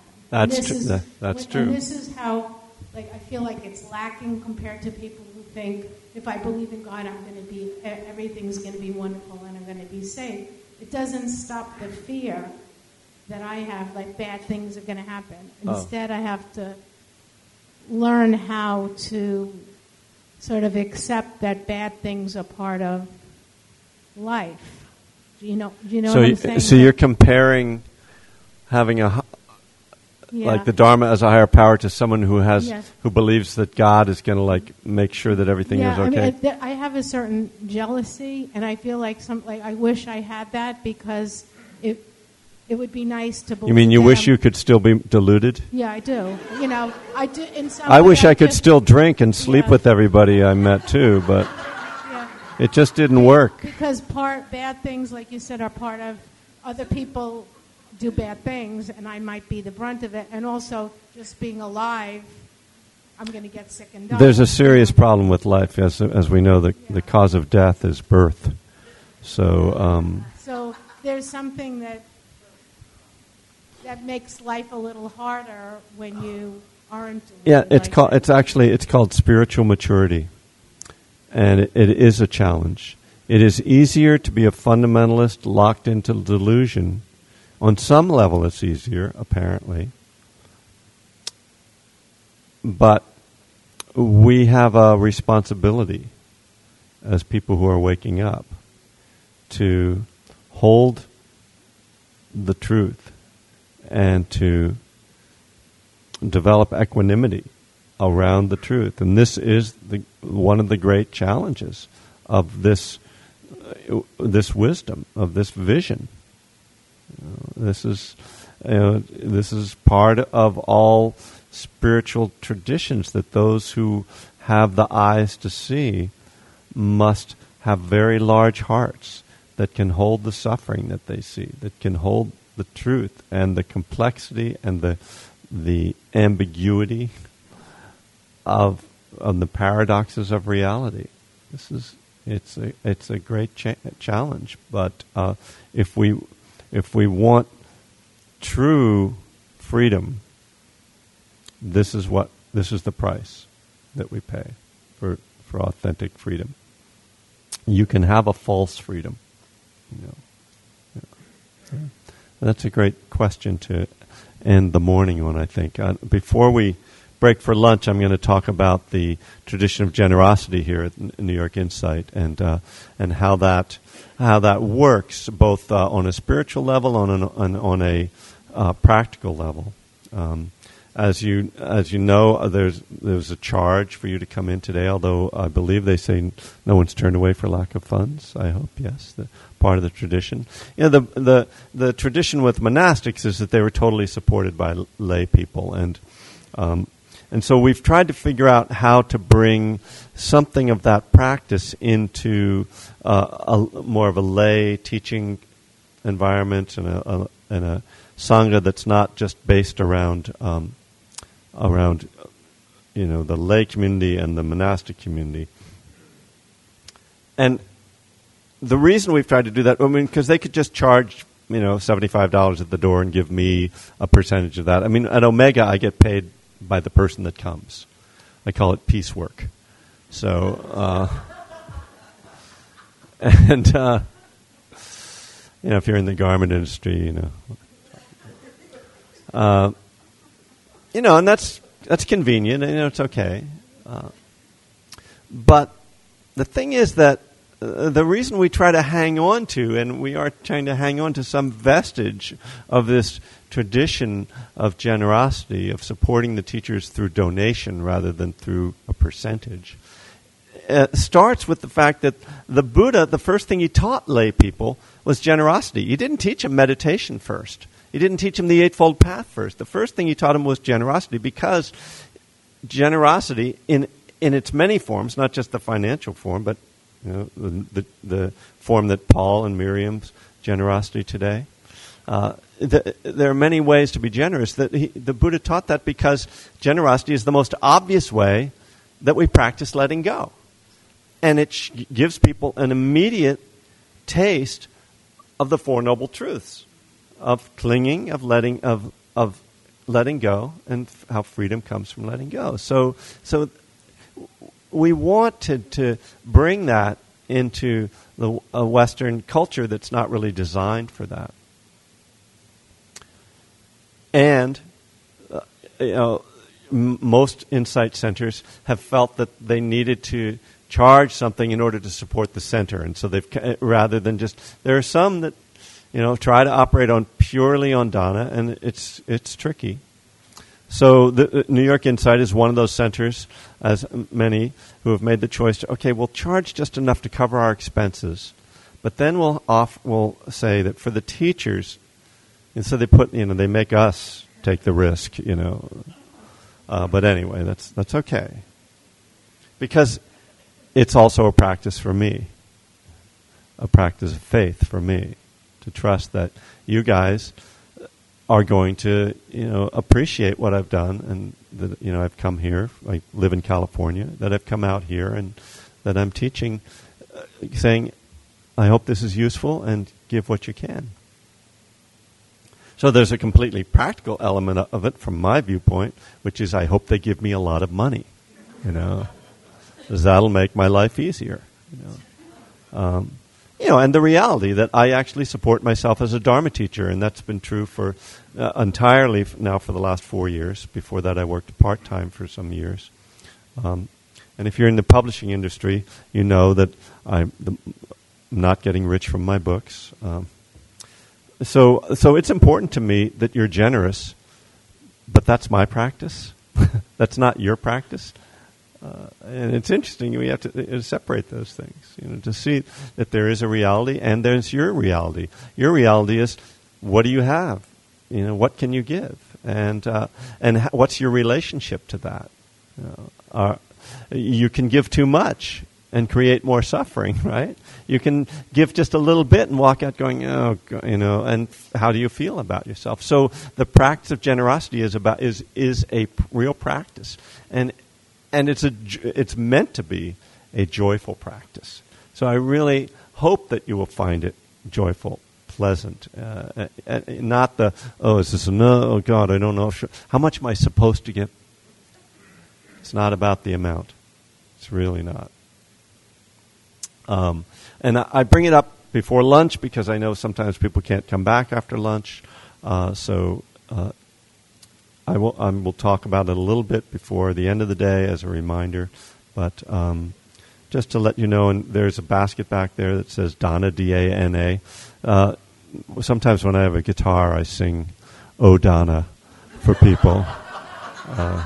But fortunately, I don't have a guitar today, so I won't subject you to that. But it's strange because we have this language. It's Pali, which is, and then we've got Dana, we've got Pali and Dana. And it's like there are all these. But anyway, so I have my watch says 10 of 1. So let's take 1 hour, and we'll come back and do some more practice. And thank you.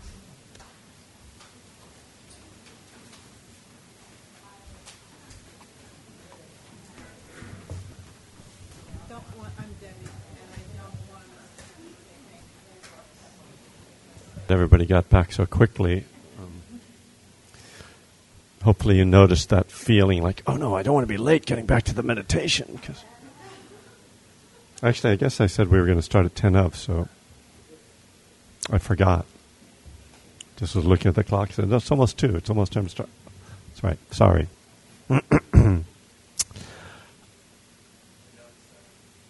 You noticed that? Yeah. Okay.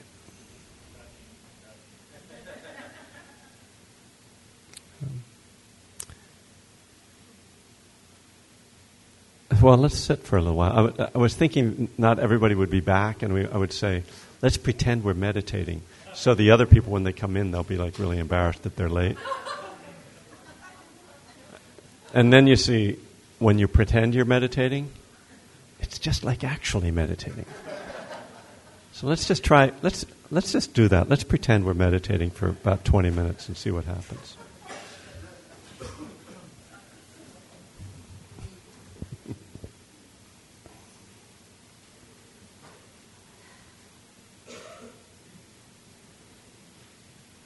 Settling into a comfortable posture.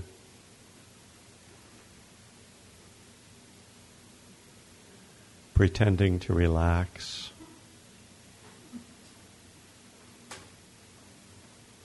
Just try to make it look as if you're relaxing.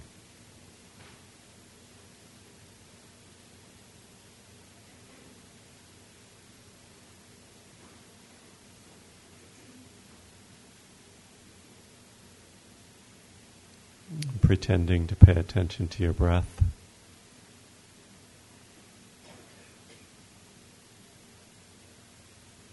Or you could just pay attention to your breath if that's easier.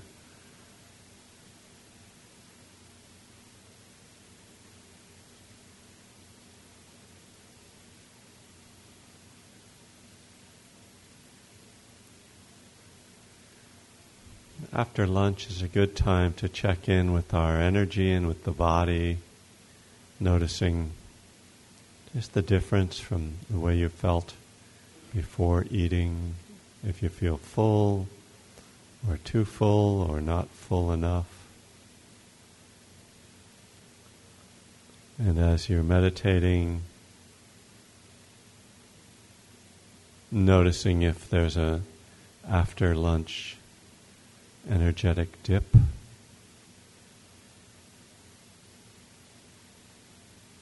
Working with that with mindfulness and with the antidotes of investigation, of posture. And if you're starting to get sleepy, opening the eyes.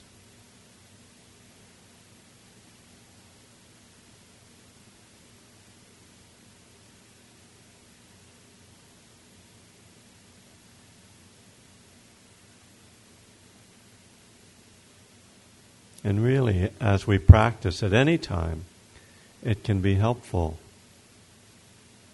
to check in with these different elements of our experience, our energetic state, our posture. There's the sensations in the body.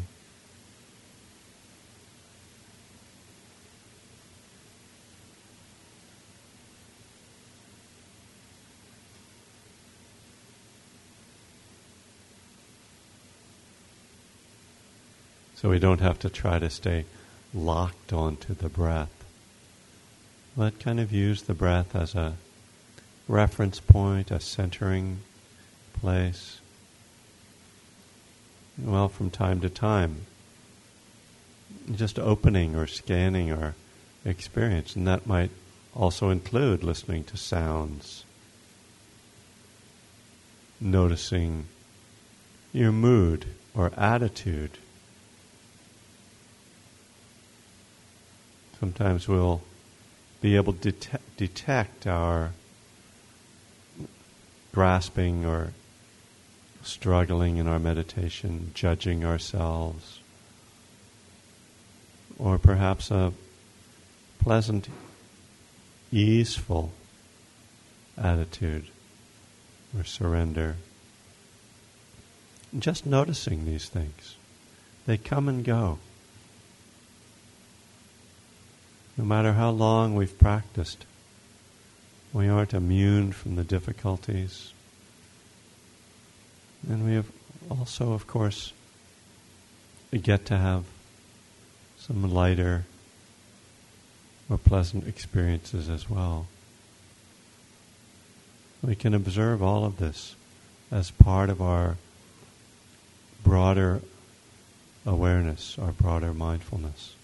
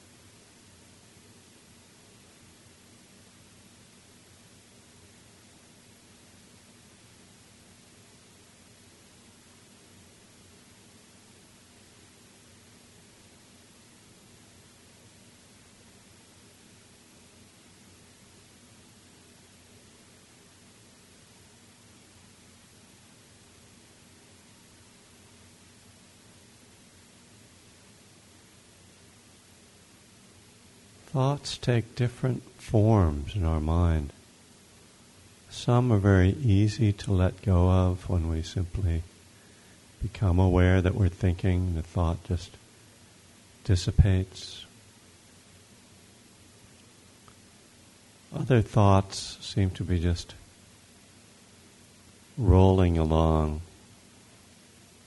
almost like noise in the mind. And even when we notice them, they keep going. Sometimes if they're not disturbing, we can just leave them alone, let them kind of scroll through the mind, and still actually be aware of the breath. Then there are those very sticky or painful thoughts, things that really hook us.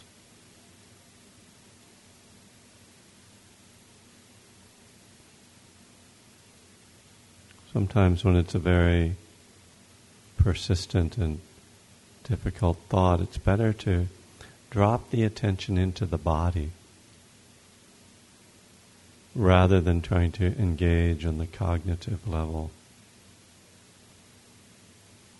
but rather shift the attention into the visceral experience, which is often one of stress or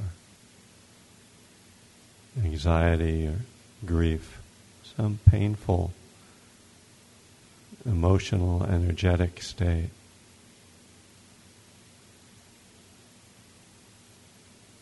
And just by going to that feeling level, breathing into that,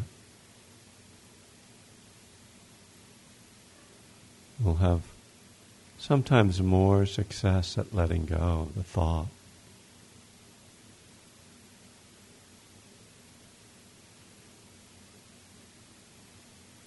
The physical aspect of emotion tends to feed the mental aspect. And then the mental aspect triggers more feelings in the body.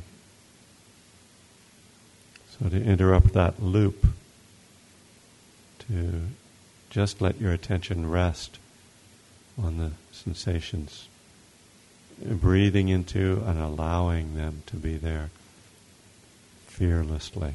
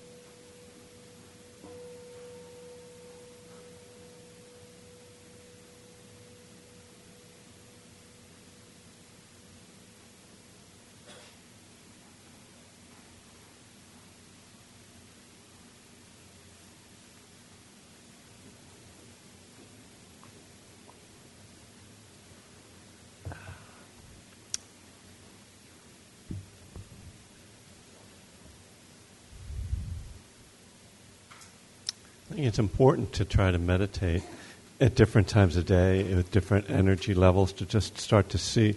There's a tendency to say, well, I like to meditate at such and such time, and then, just meditate then when it's, you're just always, that's kind of your best time of day. But sometimes it's good to challenge yourself, sit at those times when you are most likely to fall asleep or to be stressed or whatever, so that you can kind of start to be familiar with those mind states, those physical states, and not be intimidated by them or overwhelmed by them. I thought I would just at least start this afternoon by kind of talking about the next part of the 12 steps and connecting that into this greater kind of spiritual path. So after we've sort of made this commitment, turned our will and our lives over,